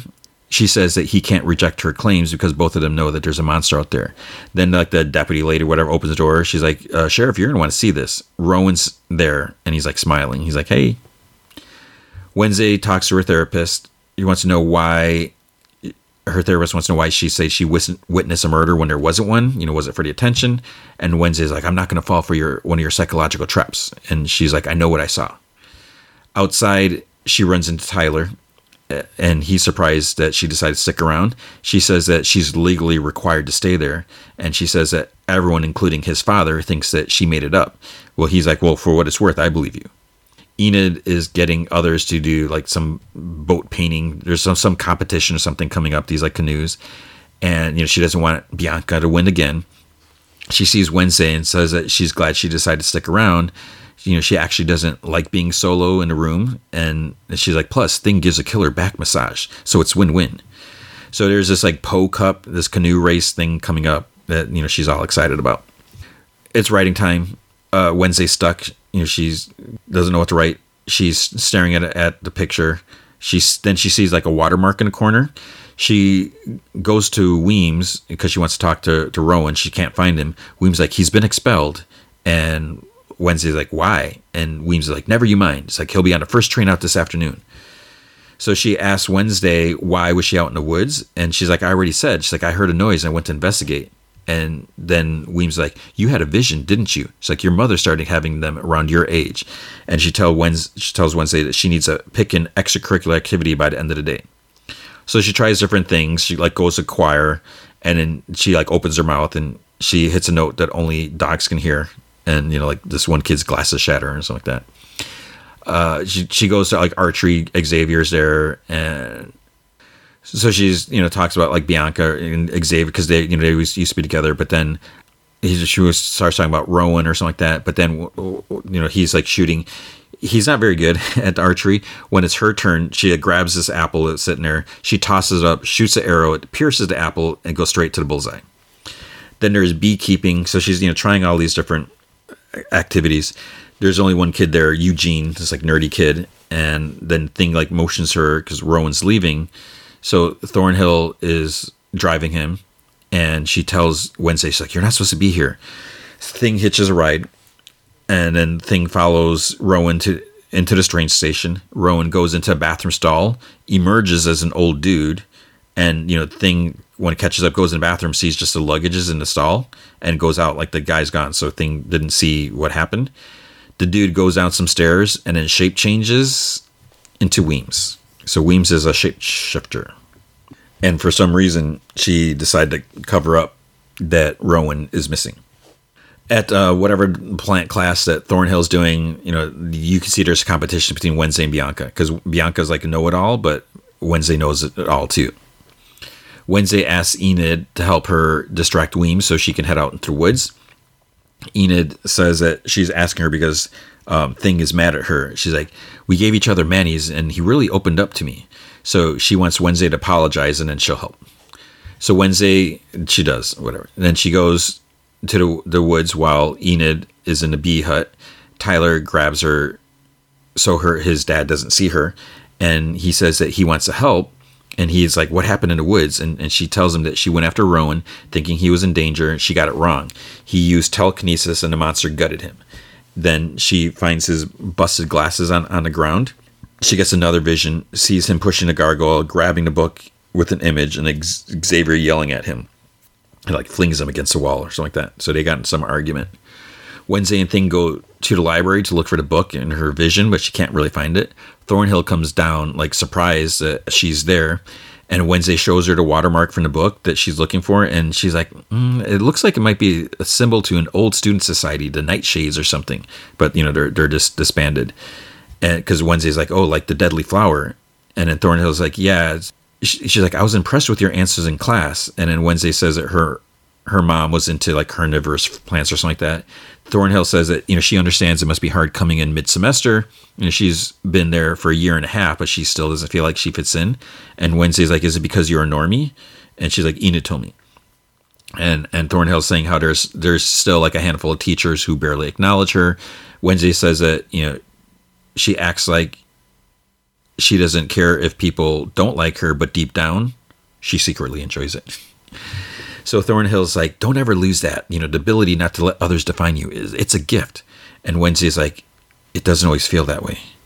So Thornhill says the most interesting plants grow in the shade. So if she ever needs someone to talk to, the conservatory door is always open. Xavier returns from a run. He goes into the bathroom in his room. Wednesday and Thing are there. They're looking for that purple book. Because I don't know if Rowan and Xavier were roommates before Rowan disappeared. So she finds this hidden compartment under the bed, and there's like a mask there. It's kind of like a masquerade mask. Then there's a knock on the door, and it's Bianca. So, she's hiding under the bed. Xavier pulls her in because she's not supposed to be there. And she says that she's there to see how he's doing. And she asks about how he's following Wednesday around like a lost puppy. And it's like, what does he even see in her? And he's like, "Well, maybe it's because, she doesn't try to manipulate me." And because, she's a siren, she has that ability. So that's why they broke up. And she's like, "Well, we were good together, weren't?" And he's like, "Were we?" He says that, Wednesday Addams, or she says that Wednesday Addams isn't the girl of his dreams. She's like nightmare stuff. Wednesday returns to her room. Enid's crying on her bed, and she's like, "There you are." She's like, "I'm having a panic attack." She says, one of the girls had a garlic incident, and now, she doesn't have a co-pilot for the canoe race thing. And Wednesday's like, "It wasn't an accident." She's like, "Bianca's behind it." And she's like, "How do you know?" And she's like, "It doesn't matter." And she's like, "You and I are going to take her down tomorrow." She's like, "You're joining the Black Cats?" She's like, "You would do that for me?" And she takes like a step towards her again, and Wednesday takes a step back. She's like, "I want to humiliate Bianca so badly that the bitter taste of defeat burns in my throat." But then she's like, "Yeah," or Enid's like, "Yeah, but mostly you're doing it because we're friends, right?" And Wednesday just ignores the question, and she tells her how she keeps winning. So the past 2 years, no other boat has made it across and back without sinking. Wednesday's like, "Sounds like sabotage." And Enid's like, "Well, there are no rules in a Po Cup, and she is a siren, which makes her a master of the water." Then Wednesday's like, "Well, we just need to beat her at her own game." So the next day, Wednesday finds out that she has to wear a costume. It's like a cat suit. And Bianca's like, when she sees her, she's like, "Oh, look, it's the runt of the litter." And Wednesday's like, "For the record, I don't think I'm better than everyone else," because that's what Bianca said in Xavier's room. And she's like, looks at her. She's like, "I just think I'm better than you." Wednesday and Thing were working on something all night, so she doesn't tell Enid. She wants it to be a surprise. Bianca motions to some dude like sitting on the side on a dock, like down the river, and he jumps into the water. He turns into like a mermaid or mer dude, whatever. This other canoe has like this axe that swings out. They all like duck, so there are really no rules. The dude in the water starts like pushing a boat like sideways. They smash into a buoy and it breaks. So Wednesday sees the dude's tail, so she tells Thing to hit a switch. It shoots out a net and it captures him. The boat goes to an island. Wednesday tells Enid to stay so no one messes with their boat, and Enid tells Thing to distract them. So he flicks a stone at some other guys and then flips them off. So they go after her. Enid slashes their canoe, puts a big hole in there. Wednesday runs to like where the flags. They're supposed to run to this little cottage thing where there's flags. Grab the flag, go back to your boat, and go back to where they started. She touches the flag. She gets this vision, and she's like there, but it's like all kind of moody. And then she see like this girl like kind of all white and almost looks like her, but she's like in this old dress, and she's like, "You are the key." Bianca and the other girl, then they're like, "Oh, you taking a cat nap?" You know, in the real world or whatever. And then she just like looks up at the structure, and then she runs. So Xavier's boat is starting to sink. The gold bugs, which is Bianca, and the black cats are the final two teams. Wednesday hits another switch, and these like kind of like spikes stick out. The mermaid dude starts pushing them towards the boy, so he got out of the net. And then Thing goes over, goes up to the dude, punches him in the face, knocks him out. And then they use the spike on Bianca's boat, and so her boat starts taking water, starts sinking. So Enid and Wednesday, their team wins. And Enid's like, "This is the greatest moment of my life." Wednesday looks over at Bianca climbing out of the water, and she's just like so angry. At a trophy ceremony, Wednesday leaves the celebration to go sit by herself because it's like too much. She sees she's like by this statue, the Edgar Allan Poe statue. He's got like a raven and he's holding a book in his hand. When she like looks up, she sees a symbol on the book like that he's holding. It's the same as from the watermark. So Enid comes in and gets her and asks her, what's she doing? And she's like, "Hiding. People keep randomly smiling at me and it's unsettling." Then Enid's like, "You took down Bianca." She's like, "Try to enjoy it." So she's like, "The girls want to know if you want to hang out later." She's like, "It won't kill you." And Wednesday's like, "I'll think about it." Then Weems goes up to Wednesday and says that she's just like her mother. Wednesday doesn't agree, but Weems says that the last time Ophelia Hall won the Poe Cup, her mother was a captain, and she's like, "I was her co-pilot." So Bianca's sulking. Another it's like talking to dudes like, "It was your job." Talk to the mermaid dude. "It was your job to help us win." And she's like, "She's never lost." And she's like, "Never." And you can see he has a black eye from Thing. Wednesday's typing. Enid sleeps with the trophy. Then she writes the place has more questions than answers. Sometimes the answer is staring her right in the face. She goes back to the Edgar Allan Poe statue. And then she like looks up at the book that's like in his hand, and there's like words on the pages. There's like riddles. So she writes down the answers to the riddles. She's able to get them right away. Then she looks at all the words. She circles like the first letter in each word, and it says "snap" twice. So she does, and then the raven on the statue kind of lowers its wings, and the statue kind of rolls back, and it reveals like a hidden passageway. So she walks in. There's some stairs that lead down. There's portraits on the wall. There's like a hidden library. You see a picture of her parents in one of the pictures. Then she sees purple books. She can see like on a shelf where one book's been moved because the dust is wiped. She finds a ripped page, and then she puts a book in her backpack. But then someone puts a bag over her head, and that's where the episode ends. Episode 103, Friend or Woe. Her wrists are tied behind her back. There's a group of cloak, they take the bag off. There's a group of cloaked people in a circle. A voice is like, "Who dares breach our inner sanctum?" And she's like, "You can take the mask off, Bianca." And so she takes off her hood and masquerade mask. The others do too. And there's like Xavier's or other kids. Then Wednesday says to Bianca, she's like, "Wait, I prefer it on." I thought that's funny. Xavier's like, "How'd you get down here?" And she says Rowan showed her, and she's like, "Left pocket." the folded pictures there. She mentions a watermark and a riddle, and the mermaid's like, wait, there's a riddle? I thought we just snapped twice. And they're like, oh, you're so dumb. One of the other kids said that. And Bianca says the Nightshades is an elite social club, emphasis on elite. Another says that they have roof parties, campouts, and occasional skinny dip. And then one is not a herbologist, but something is like knows how to make a killer virgin mojito. It can get pretty wild. And Wednesday's like, wow, do you guys even have a bedtime? And then she's like, last she heard the Nightshades had been disbanded, and because a Norm had gotten killed years ago, but they have like rich families or rich parents that so they can do what they want, I guess. Bianca says the question is, what do we do with you? It's like only members are allowed in the library. Xavier's like, well, I say we invite her to pledge, and another's like, what? Xavier points out that she is a legacy because there's a picture of her parents, and Bianca's like, after the crap she pulled in a Poe Cup, there's no way in hell. Wednesday's like, just because I beat you at your own game.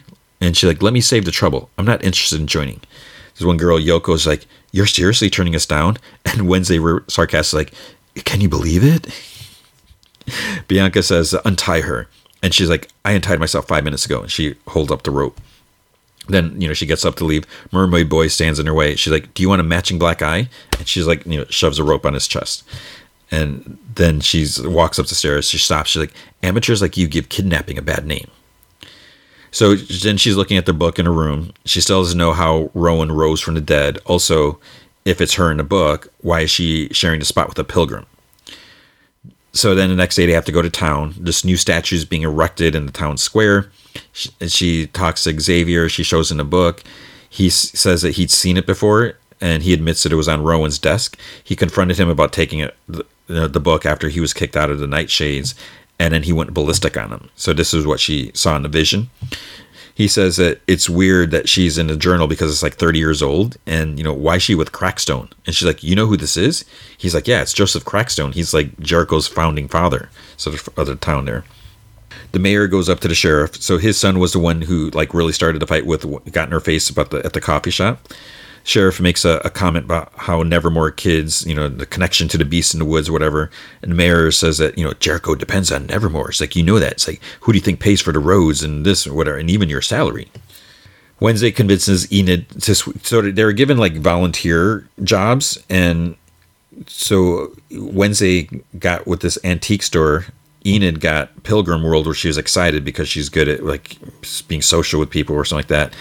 But once Wednesday hears about Crackstone, she wants to switch and go to Pilgrim World. She convinces her to switch because this boy Ajax that she likes is also going to be in the antique store, and so she really wants to look into the Crackstone. Wednesday gets into another fight with the bullies because they're picking on Eugene and everything. Wednesday then leaves because she wants to find out where Crackstone's stuff is, like his museum basically, because it was closed under renovations. So she goes in there with Eugene, and then she sees this painting, and the girl from her vision when she got the flag was there. She looks in this case. There's this like Book of Shadows, but it's fake, and then they get busted by this one lady that was like overseeing like their volunteering stuff. But it turns out this lady doesn't really know much either because she moved there from, something like a couple years ago. So Enid, she's been talking to Ajax in the antique store. And then, she's like trying all this stuff. She finally admits that she was flirting with him and everything like that. And she wants to go behind the conservatory and, because there's like a blue moon coming or something like that. And he's like, well, that's where people go to make out. And she's like, mm-hmm. So he's like, oh, do you want to go there? And she's like, yes. Wednesday manages to sneak off again to the woods. She goes to the remains because she was looking for the building and the painting, and it's like somewhere. So she goes there. She gets another vision. The girl is being grabbed. She's being shoved by townsfolk. They have like torches. We find out her name is Goody Adams, and she's been judged before. Crackstone's like, you've been judged before God and found guilty. You are a witch and a sorceress. So they're going to burn her. Goody accuses Crackstone of stealing the land and doing like all this bad stuff or whatever like that, and she slashes his face with a knife, and then he starts talking about how they're all outcasts and they need to be taken out of there, and it's like that. So they're like shoved in this barn. they like lock the door, and he's like, set it ablaze. So Goody like looks around. She finds her mother chained in there. Her mother tells Goody that there's no time because, she's trying to get the chains off of her. She's like, run, tell the others, like, save our future.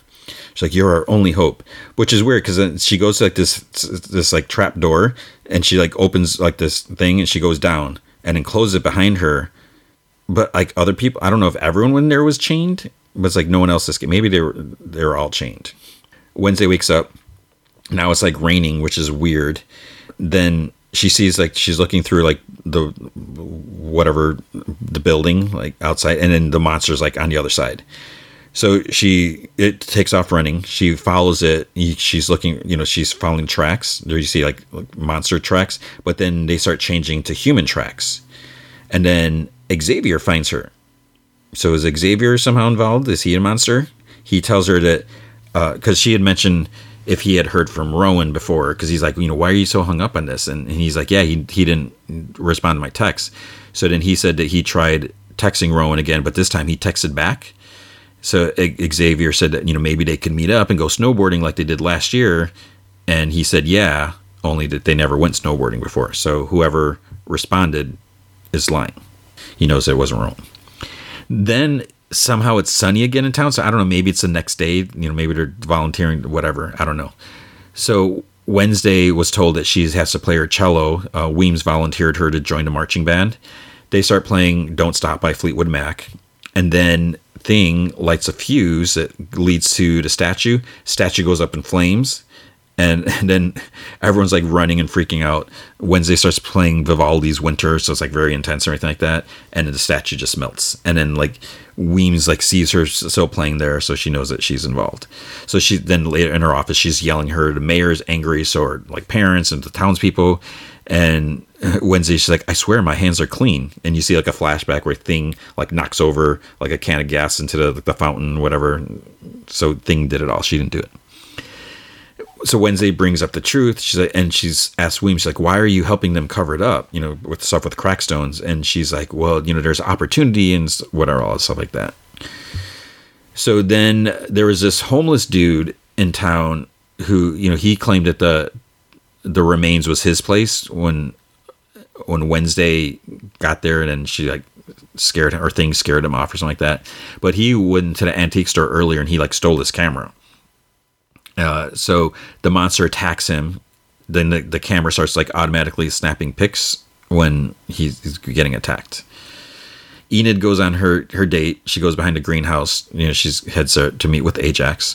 Thornhill snaps her fingers twice by the statue. Ajax takes a shower. He puts a towel over the mirror. So this is when I found out that he's a Medusa, because he's always wearing like a big hat, like a cap or beanie, whatever you want to call it. But he like takes it off, and you see he's got like snakes on his head. When he gets in the shower, the towel falls off, like it like slips off the mirror. So when he steps out of shower, the mirror is like straight across. So he sees it, like puts his hand up, and then he turns to stone. Enid is still waiting for Ajax, but obviously he's not going to come. He had mentioned before that it only lasts for a little while, like a few hours or something like that. So she's going to think that she got stood up, but we see him, he's just a stone statue in the shower. Weems is like drinking wine. She tears out a yearbook page with Morticia's picture. She crumples it and throws it in fire. So obviously there's some tension. There's something going on between Weems and Morticia, which you think Morticia would maybe warn Wednesday, or maybe she doesn't know that there's something going on. Therapist is sewing costume. There's like all these like roadkill dead animals at the antique store and like in different poses and clothes. So I guess the therapist is the one making them, which I don't think that's a big deal. But Tyler takes a bath. He sinks down into water and then he like screams. So it's like, what's up with that? Is he the monster? Xavier is in this shed. At first I was like, wait, where is this at? He locks the door and he has like a couple scratch marks on his neck. So it's like, where'd that come from? Police find a dead homeless guy. They find a camera. They develop the pictures, which why would you even assume that the camera has anything to do with it? Because the sheriff is like right there waiting. Then he gets like a blurry look at the monster's face. Episode 104. Whoa, what a night. At the coroner's, Thing enters to event, puts like some sticky tar stuff over the camera, opens the door for Wednesday. So she talks about doing an autopsy, and she has her own cutting tools. And because I think her uncle taught her. She opens the drawer. She looks. She's like recording. She's making. She doesn't do any chopping, but she's making like observational notes. And she says that the left foot is missing. Thing tells her then someone's coming. Sheriff is back with the coroner, and the foot turns out is in a jar. So the killer severed off like 2 toes, and they couldn't find them. So they talk about how like different body parts have been missing.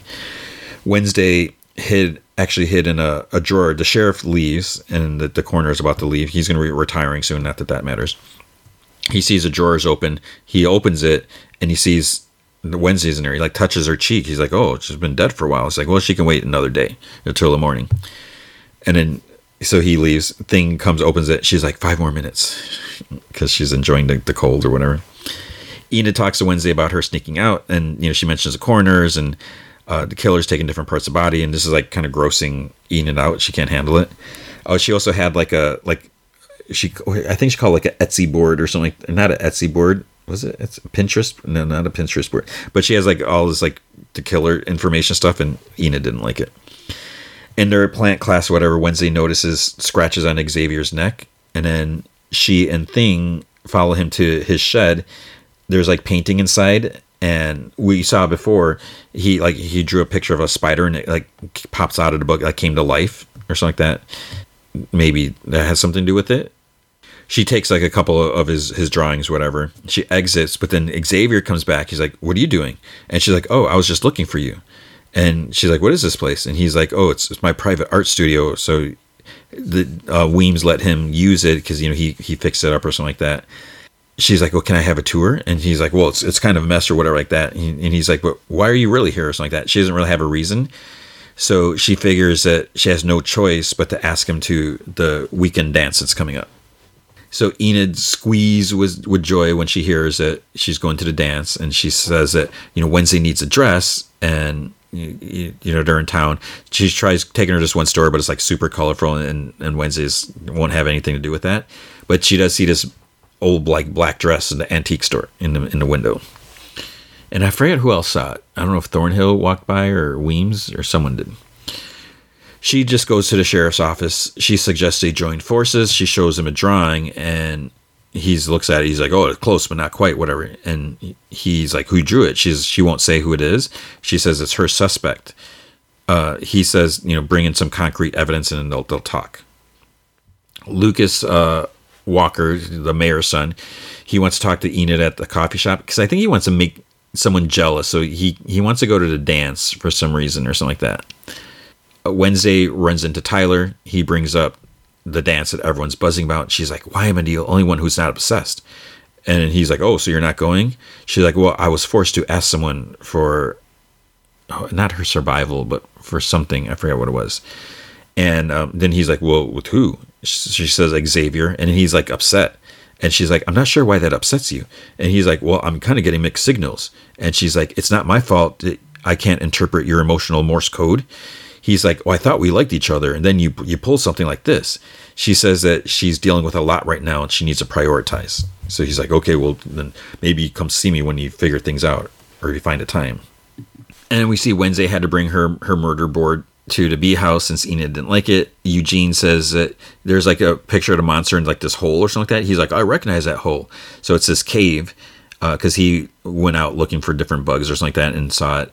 Wednesday, they go out there. Wednesday goes in and he follows. He doesn't want to, but he follows her. There's like chains, like chain cuffs on the wall. There's like scratches and stuff like that. There's like a busted claw, like dug in like a crevice or like stuck in there.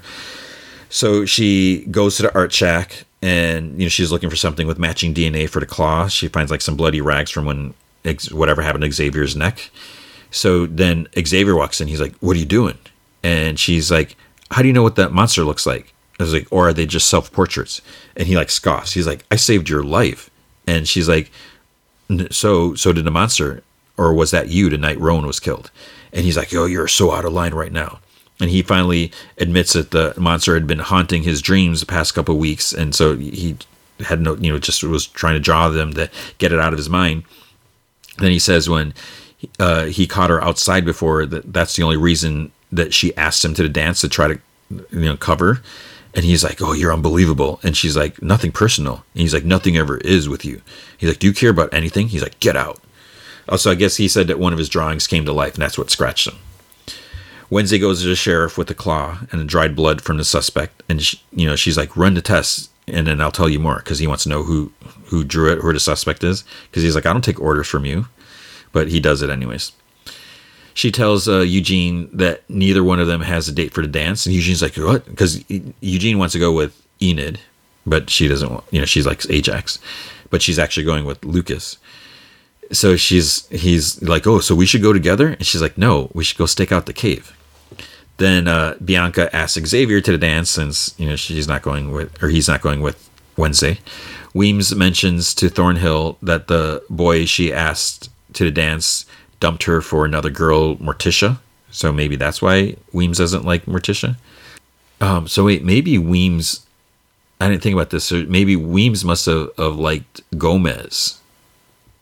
That just, not necessarily, could have been before they met, but that's probably what happened. Thing types up a note and delivers it to Tyler at the coffee shop. Then Tyler's at Wednesday's door at her room. And he's like, I got your invite. And he's wearing like a white, like the theme is wearing all white, I guess. He has like a corsage in a box. And then she's like, give me a minute. So she goes back and she yells at Thing. And she's like looking in her closet. And the dress that she saw is there. She's like, how did you pay for this? He does hand signal, 5-finger discount. So she goes downstairs in a dress. And Tyler's like, you look amazing, whatever. Eugene comes up to her. And he's like upset. Because, they're supposed to go on a stakeout. She's like, we'll go tomorrow.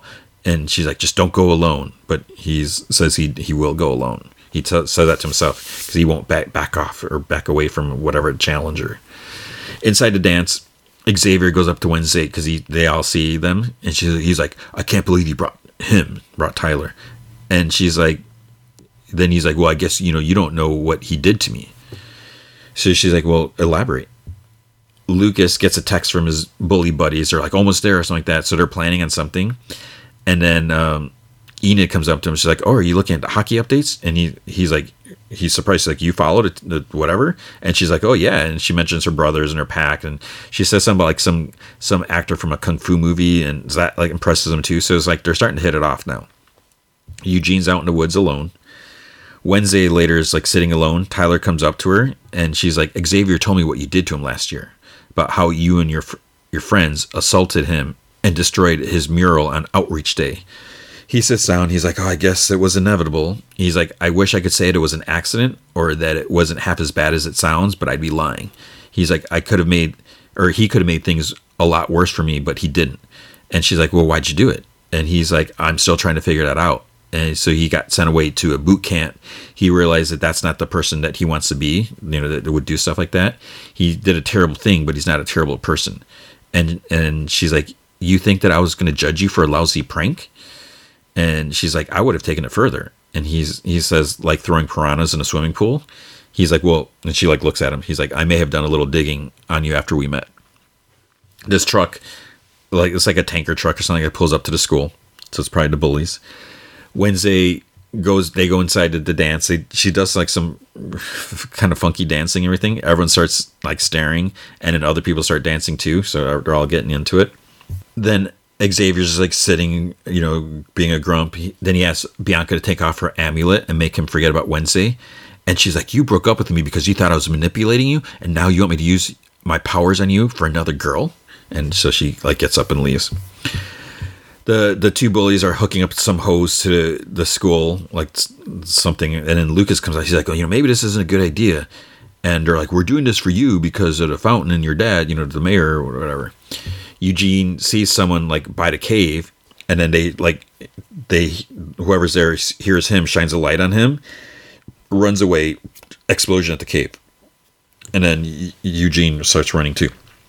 Wednesday comes out because her feet are hurting her. And she talks like, the high heels, whoever made that, and she sits next to Bianca, and Bianca mentions like how they're meant to like be torment or the torture they go through or something like that.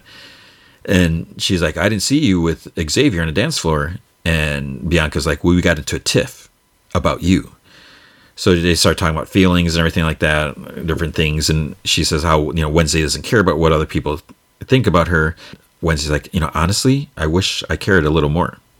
And Bianca's like a little caught off guard by that. Eugene's still running through the woods, and it's time for the final dance or something like that. The bullies are there. They pull a fire alarm, and it starts dripping red from the sprinklers. Wednesday starts smiling. Everyone like freaks out. Weems is like screaming. People are like running around or sliding in the blood. Wednesday like sticks her finger in her mouth, and then she's like upset. She's like, they couldn't even get human blood. It's pig's blood. Someone like bumps into her, and I don't get this. She gets a vision for some reason, because usually she touches something and she gets a vision related to that.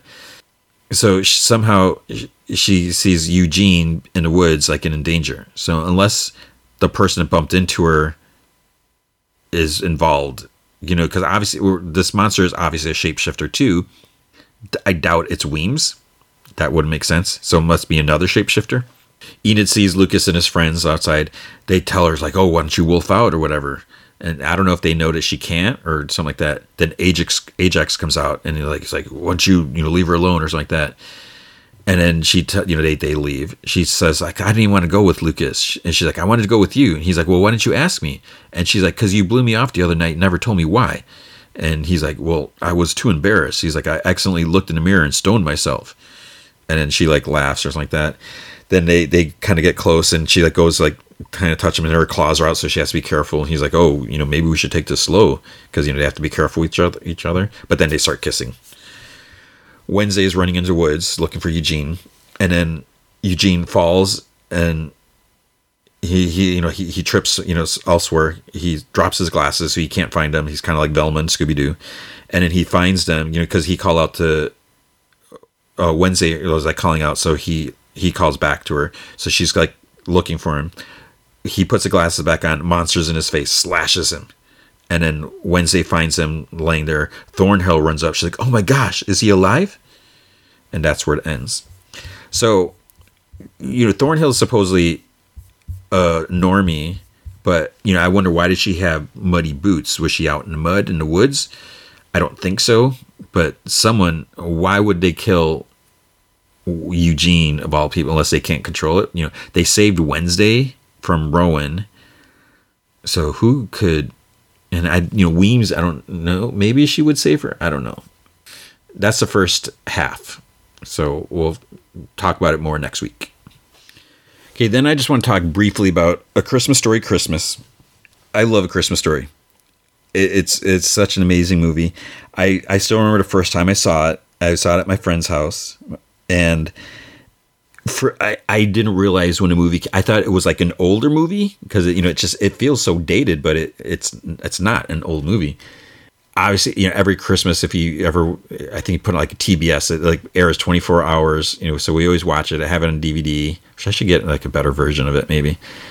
And so it's just like the thing, we always just watch it, like not every Christmas, we watch it with a daughter and everything like that. And it's such a delightful movie. It's hilarious. And, Ralphie and Scott Farkus, which, Zach Ward, he's following me on Twitter when that happened. I was like, whoa, it was like Scott Farkus is following me. So it's just really cool. It's an amazing movie. You'll shoot your eye out, a triple dog dare you. It's just so many great moments. There's been, I think, a couple sequels. I haven't seen them, and they're not good, apparently. Just totally different actors and stuff like that. So this movie actually has original Ralphie. He's back. Scott Farkus is back. Flip. Everyone is back. The mom's not back because she retired from acting. I forgot her name. So there's a new actress playing the mom. But I believe like pretty much all the other characters that return are played by the same. So that really makes a difference, because you can kind of see that. And, you can see it's not like Hollywood acting. Some of these people, maybe they haven't acted in years, they, whatever, but then they're convinced or called back or whatever. So it's great to see them return.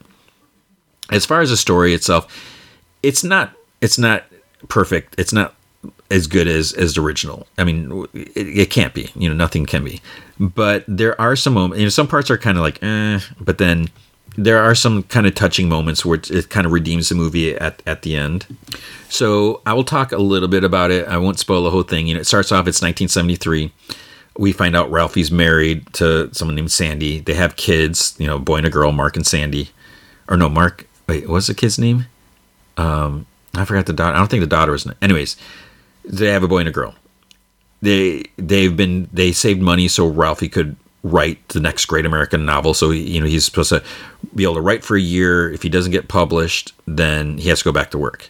They're waiting for Grandpa and Grandma to get there because to start decorating, because they're living in Chicago, like in the outskirts of Chicago, whatever.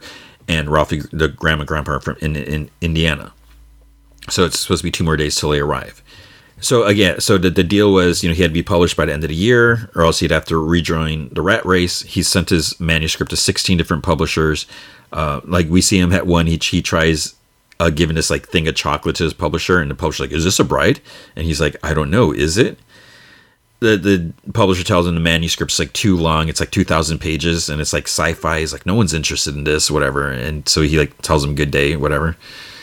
Then he says that one day that I'll see, and he dreams of winning this award. Everyone's praising him, and so it's basically like when he got the C+ or the D on his theme, and then he has that dream. Then the publisher's like, he has to like wake him up to tell him to leave, and then the grandma calls, or Ralphie's mom calls. She has bad news. His dad died. So now what they're going to do is they have to drive to his mom's in Indiana instead of them coming out. They get there, the house is like the same. I don't know if it's the same exact house or if it's the same set or whatever. And there's, right away you can see the mom's different. There's, a kid, hillbilly kid next door, one of the bump kiss kids, which is, just add another character to the story. There's neighborhood bullies on snowmobiles. They drive through like a snowman that they made and stuff like that. So, there are still bullies around there. And then, it's up to Ralphie to do all the Christmas shopping. He has to do all this stuff like 5 days. And he goes for a walk. Flicks has his own tavern. He's got the family tavern. So he goes there. Schwartz is there. And then, that's where it meets up. And so you get little bits, different things happen and stuff like that. I won't spoil the rest, but that's basically a setup. So he's in town for a little bit. And he has to try to save Christmas, but it's not just about Christmas. It's also trying to recreate the Christmas, because how his dad was so into Christmas. Ralphie has like all this pressure on there, and he also has like the writing thing, because the deadline's coming up, and he's so waiting to hear from his agent that his agent might have something lined up or whatever. And then he's supposed to write his father's obituary too, but he's kind of putting that off. And that leads to some other things and everything. But overall, I don't know if I guess I look it up if Peter Billingsley's like done other things, but when you look at him, I mean, he's a good actor, and just a little like facial, some of the stuff, it's totally Ralphie. And if you watch the original, seeing like the expressions and stuff that Ralphie does as a kid, I mean, that's what makes the movie. I mean, it's just perfect casting. And Ralphie as an adult, he still has that like same mischievous smile when he like looks at the camera or whatever. And so it was just a delightful movie. And I don't know if I mentioned it, but I debated as when it came on. It's like, it's too early. I watched it. It wasn't even Thanksgiving. It's like, it's too early to watch this. I can't watch it. But I felt like I should watch it because it had to come out the week before. And I was like, before I hear anything, or just to cover it, because I feel like it should be covered, even though maybe it's not like people are tuning into the show just to hear it. But I felt that it deserved to be covered. So it is worth watching. Like I said, it's not, it can't compare. It kind of compares, but it can't compare to the original. It's not as great as amazing, but it has its moments. And, things do get a little touching towards the end and everything like that. So yeah, I would say check it out. It's on HBO Max. I don't know. It's not going to replace the original, but maybe you watch the original and then watch this one, while you're doing whatever holiday activities, if you celebrate it or not. But that was it was good. So it was nice to see the actors return. And now for the final feature, we have Guardians of the Galaxy Holiday Special. it's interesting that they made this, and obviously it's supposed to be like a spoof to the Star Wars holiday special. I like that Marvel's doing this. We had Werewolf by Night, which was, I think it was like 55 minutes. It's just under an hour. This is 44 minutes. So it's just like a just bonus thing. And that's one of the great things about Disney Plus, that the fact that they have this outlet, this, how they can do this, and they can put the money in to make this show that obviously can't be shown in the theater. And while it's fun and goofy, there's no way you could see this in the theater. So it was really nice that we have this. So I guess I'll do spoilers, since it's technically like a TV show and not really a movie. So if you're avoiding spoilers, just pause it at any time. I mean, there's nothing. There's one big thing that comes out pretty early. I found out about it before I watched it, which made me mad that someone just totally put it out there. And what had happened, the way I found out, is someone I follow on Twitter, and I thought I muted them before, because just some of the stuff that they posted would whatever, but I didn't want to just unfollow them. But this person retweeted this it's like some Marvel fan site that I never even heard of. The tweet, like, straight up is just spoiler in the tweet, and it is just ridiculous. So I think what had happened is they spoiled it somewhere else. Like, Marvel excellently put it in something. I don't know if it was like one of those like Marvel Legends, behind the scenes episode things, but still, I don't know. So there's gonna be some spoilers. So feel free to pause this at any time if you're waiting to watch it, if you don't have a chance to watch it right away. But other than that, I mean, there's really no major things that are going to be spoiled. I think this one thing is obviously something that's going to carry over into Guardians of the Galaxy Volume 3. But other than that, it's about the episode. It's a holiday episode, and it's fun. It's good. And I'll talk more about it at the end, like what I thought. So the opening, what's kind of nice, when you see like the comic pages in the Marvel Studios opening, it's like holiday themed pages. And then you see like the superhero stuff like that, and the music's like holiday themed or whatever. Then when you see the Marvel logo at the end, there's like holiday lights, like a string of lights around the lettering, which was kind of neat. Then we get this like animated like flashback. It's like literally like a cartoon. Star-Lord, he's a kid. He's with Kraglin, and they're getting like Christmas stuff ready. Peter's like they have a little tree decorated and presents, and Yondu comes up yelling. He's like, "What's going on here?" And Star-Lord or Peter's like decorating the tree, and then they're talking about Christmas and gifts and stuff like that. Yondu's like, "There are no handouts," and he's like, "Get that out of here." He's like, "I hate Christmas," and he kicks the tree and everything like that. So Kraglin is telling Mantis, Drax, and Nebula about how Yondu ruined Christmas forever. Mantis is like, "Oh, that's so sad." Drax is, I find, kind of annoying. I mean, he can be funny sometimes, but I find him annoying. He just like laughs. He's like, "Oh," he's like, "I like the part where Yondu kicked over the tree." And then Kraglin's like, they just like look at him.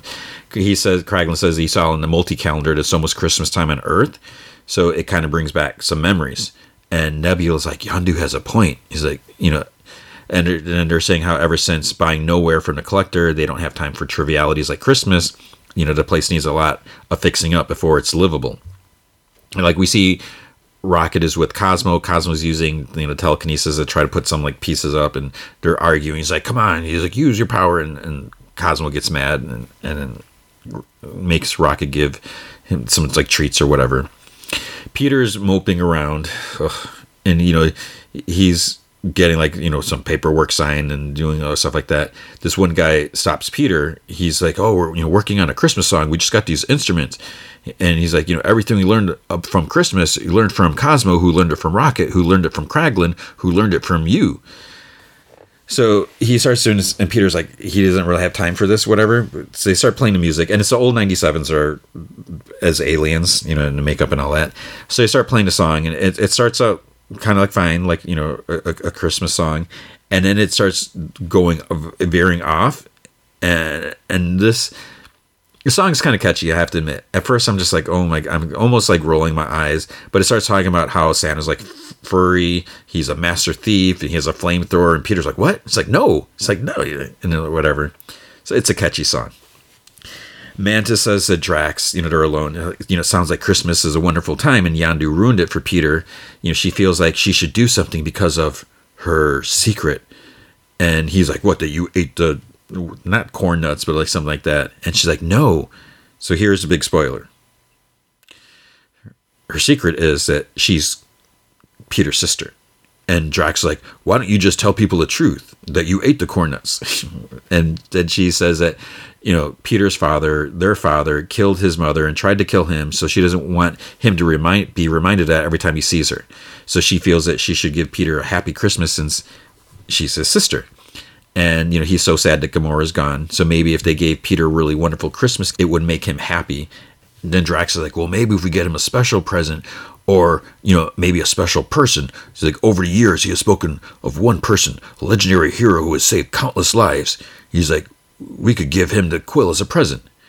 Then we see Kevin Bacon get out of his car. He's like got gifts, he's in front of the trunk. Kira, his wife, calls. They're in New York with the kids, and he's like, oh, I can't wait for you to come home. He's like, it'll be a perfect family Christmas. So Mantis and Drax, they fly like a jump ship to Earth, and then people are like freaking out, looking and taking videos, and she's like, did you forget to put the cloaking device like I asked you? And he's like, he reaches over, hits a switch. He's like, no. She's like, I just saw you. And he's like, no.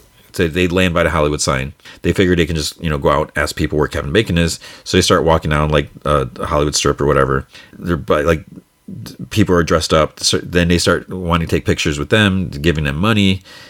And we see like someone dressed as like a GoBot, and Drax wants to kill him. And she's like, GoBot's killed his cousin. Which like, is that really? Like, how do they know about GoBots? Are they saying GoBots are real in the MCU? So they do all this stuff, whatever, like that. And then they go into a club later because they wonder, could Kevin Bacon be in there? It's like, why? Just random club. Then they start buying drinks and getting drunk or whatever, because they have this money. Then later they're sitting on the streets. They're drunk. He can't believe that no one knew where Kevin Bacon is. There's this map seller like standing next to him. She's like, I can tell you right here. So she wants $40 for the map. Mantis, she's like, where's my money? Because they spent it all probably. They put it all in the bar.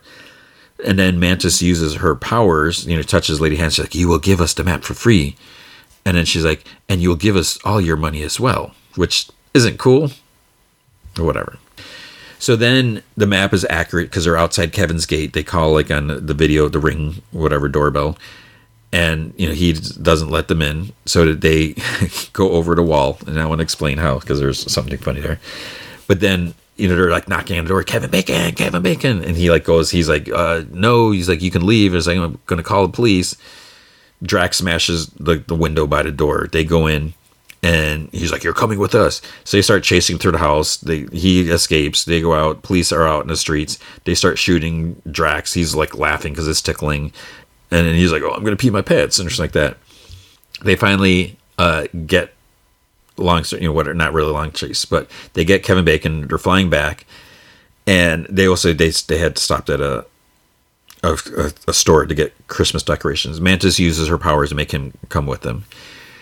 So then they find out that he's just an actor because he didn't, save the town by dancing, that he didn't defeat Jason Voorhees, whatever. So they're like disgusted. Oh, you're just an actor. And then Mantis like, oh, she uses her powers like make him be a hero. And he starts talking in a British accent. He's like, okay, it's time to storm the beach to take down the Nazis. And Mantis is like, no, use your regular voice. Then he's like, oh, I'm Batman. He's like, no, I'm Bruce Wayne. And they're like, who? So then we see Peter. He steps outside. Mantis and Drax, they put up tons of Christmas lights. They hit a lever, they're like all, and on this, they start making it snow. They're wearing like ugly sweaters, and Peter's actually surprised and like touched by like all the lights. Everyone comes out, like cheers, there's spotlight on Gru. He's wheeling at this big box, like on a dolly. It starts like moving a little bit, and Peter like looks a little concerned.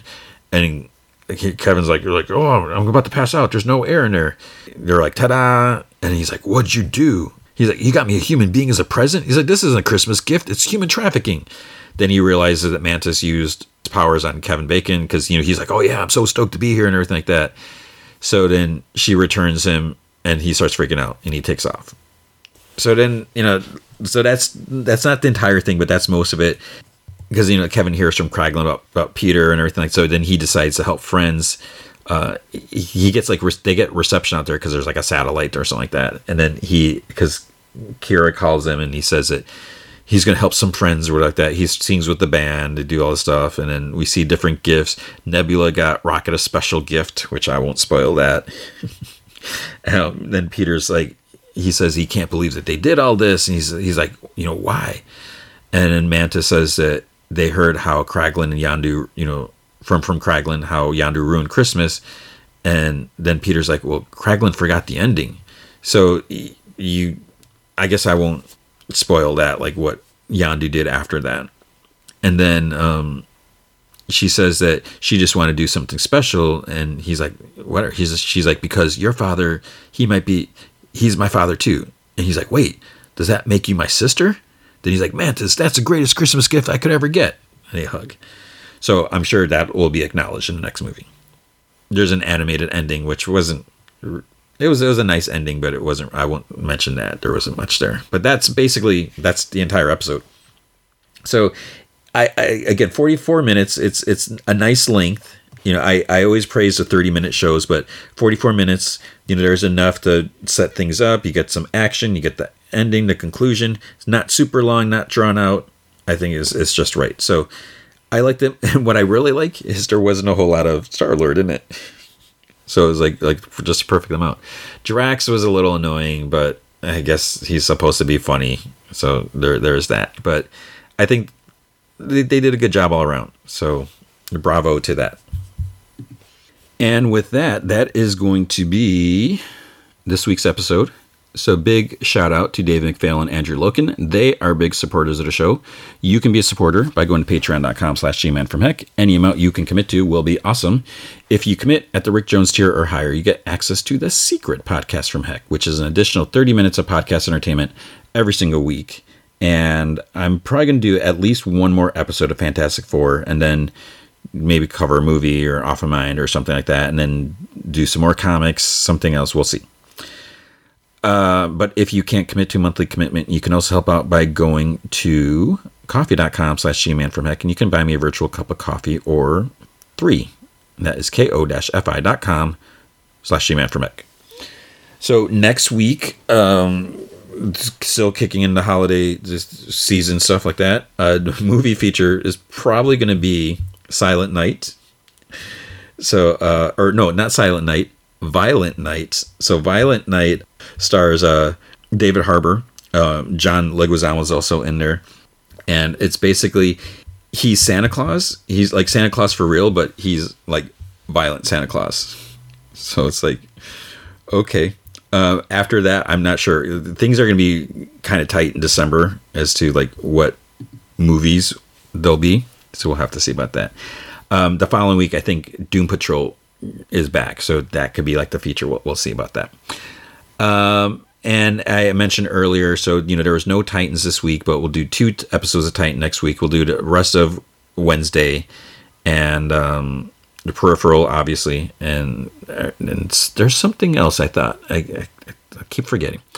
But with that, I hope you had a great week last week, and I hope you have a great week this week. I hope as the year is winding down, I hope you're settling into 2022 now that it's almost over. Hope you got the hang of it. I hope you're doing well. I hope you're taking care of yourself, and I hope you remember to be good to each other.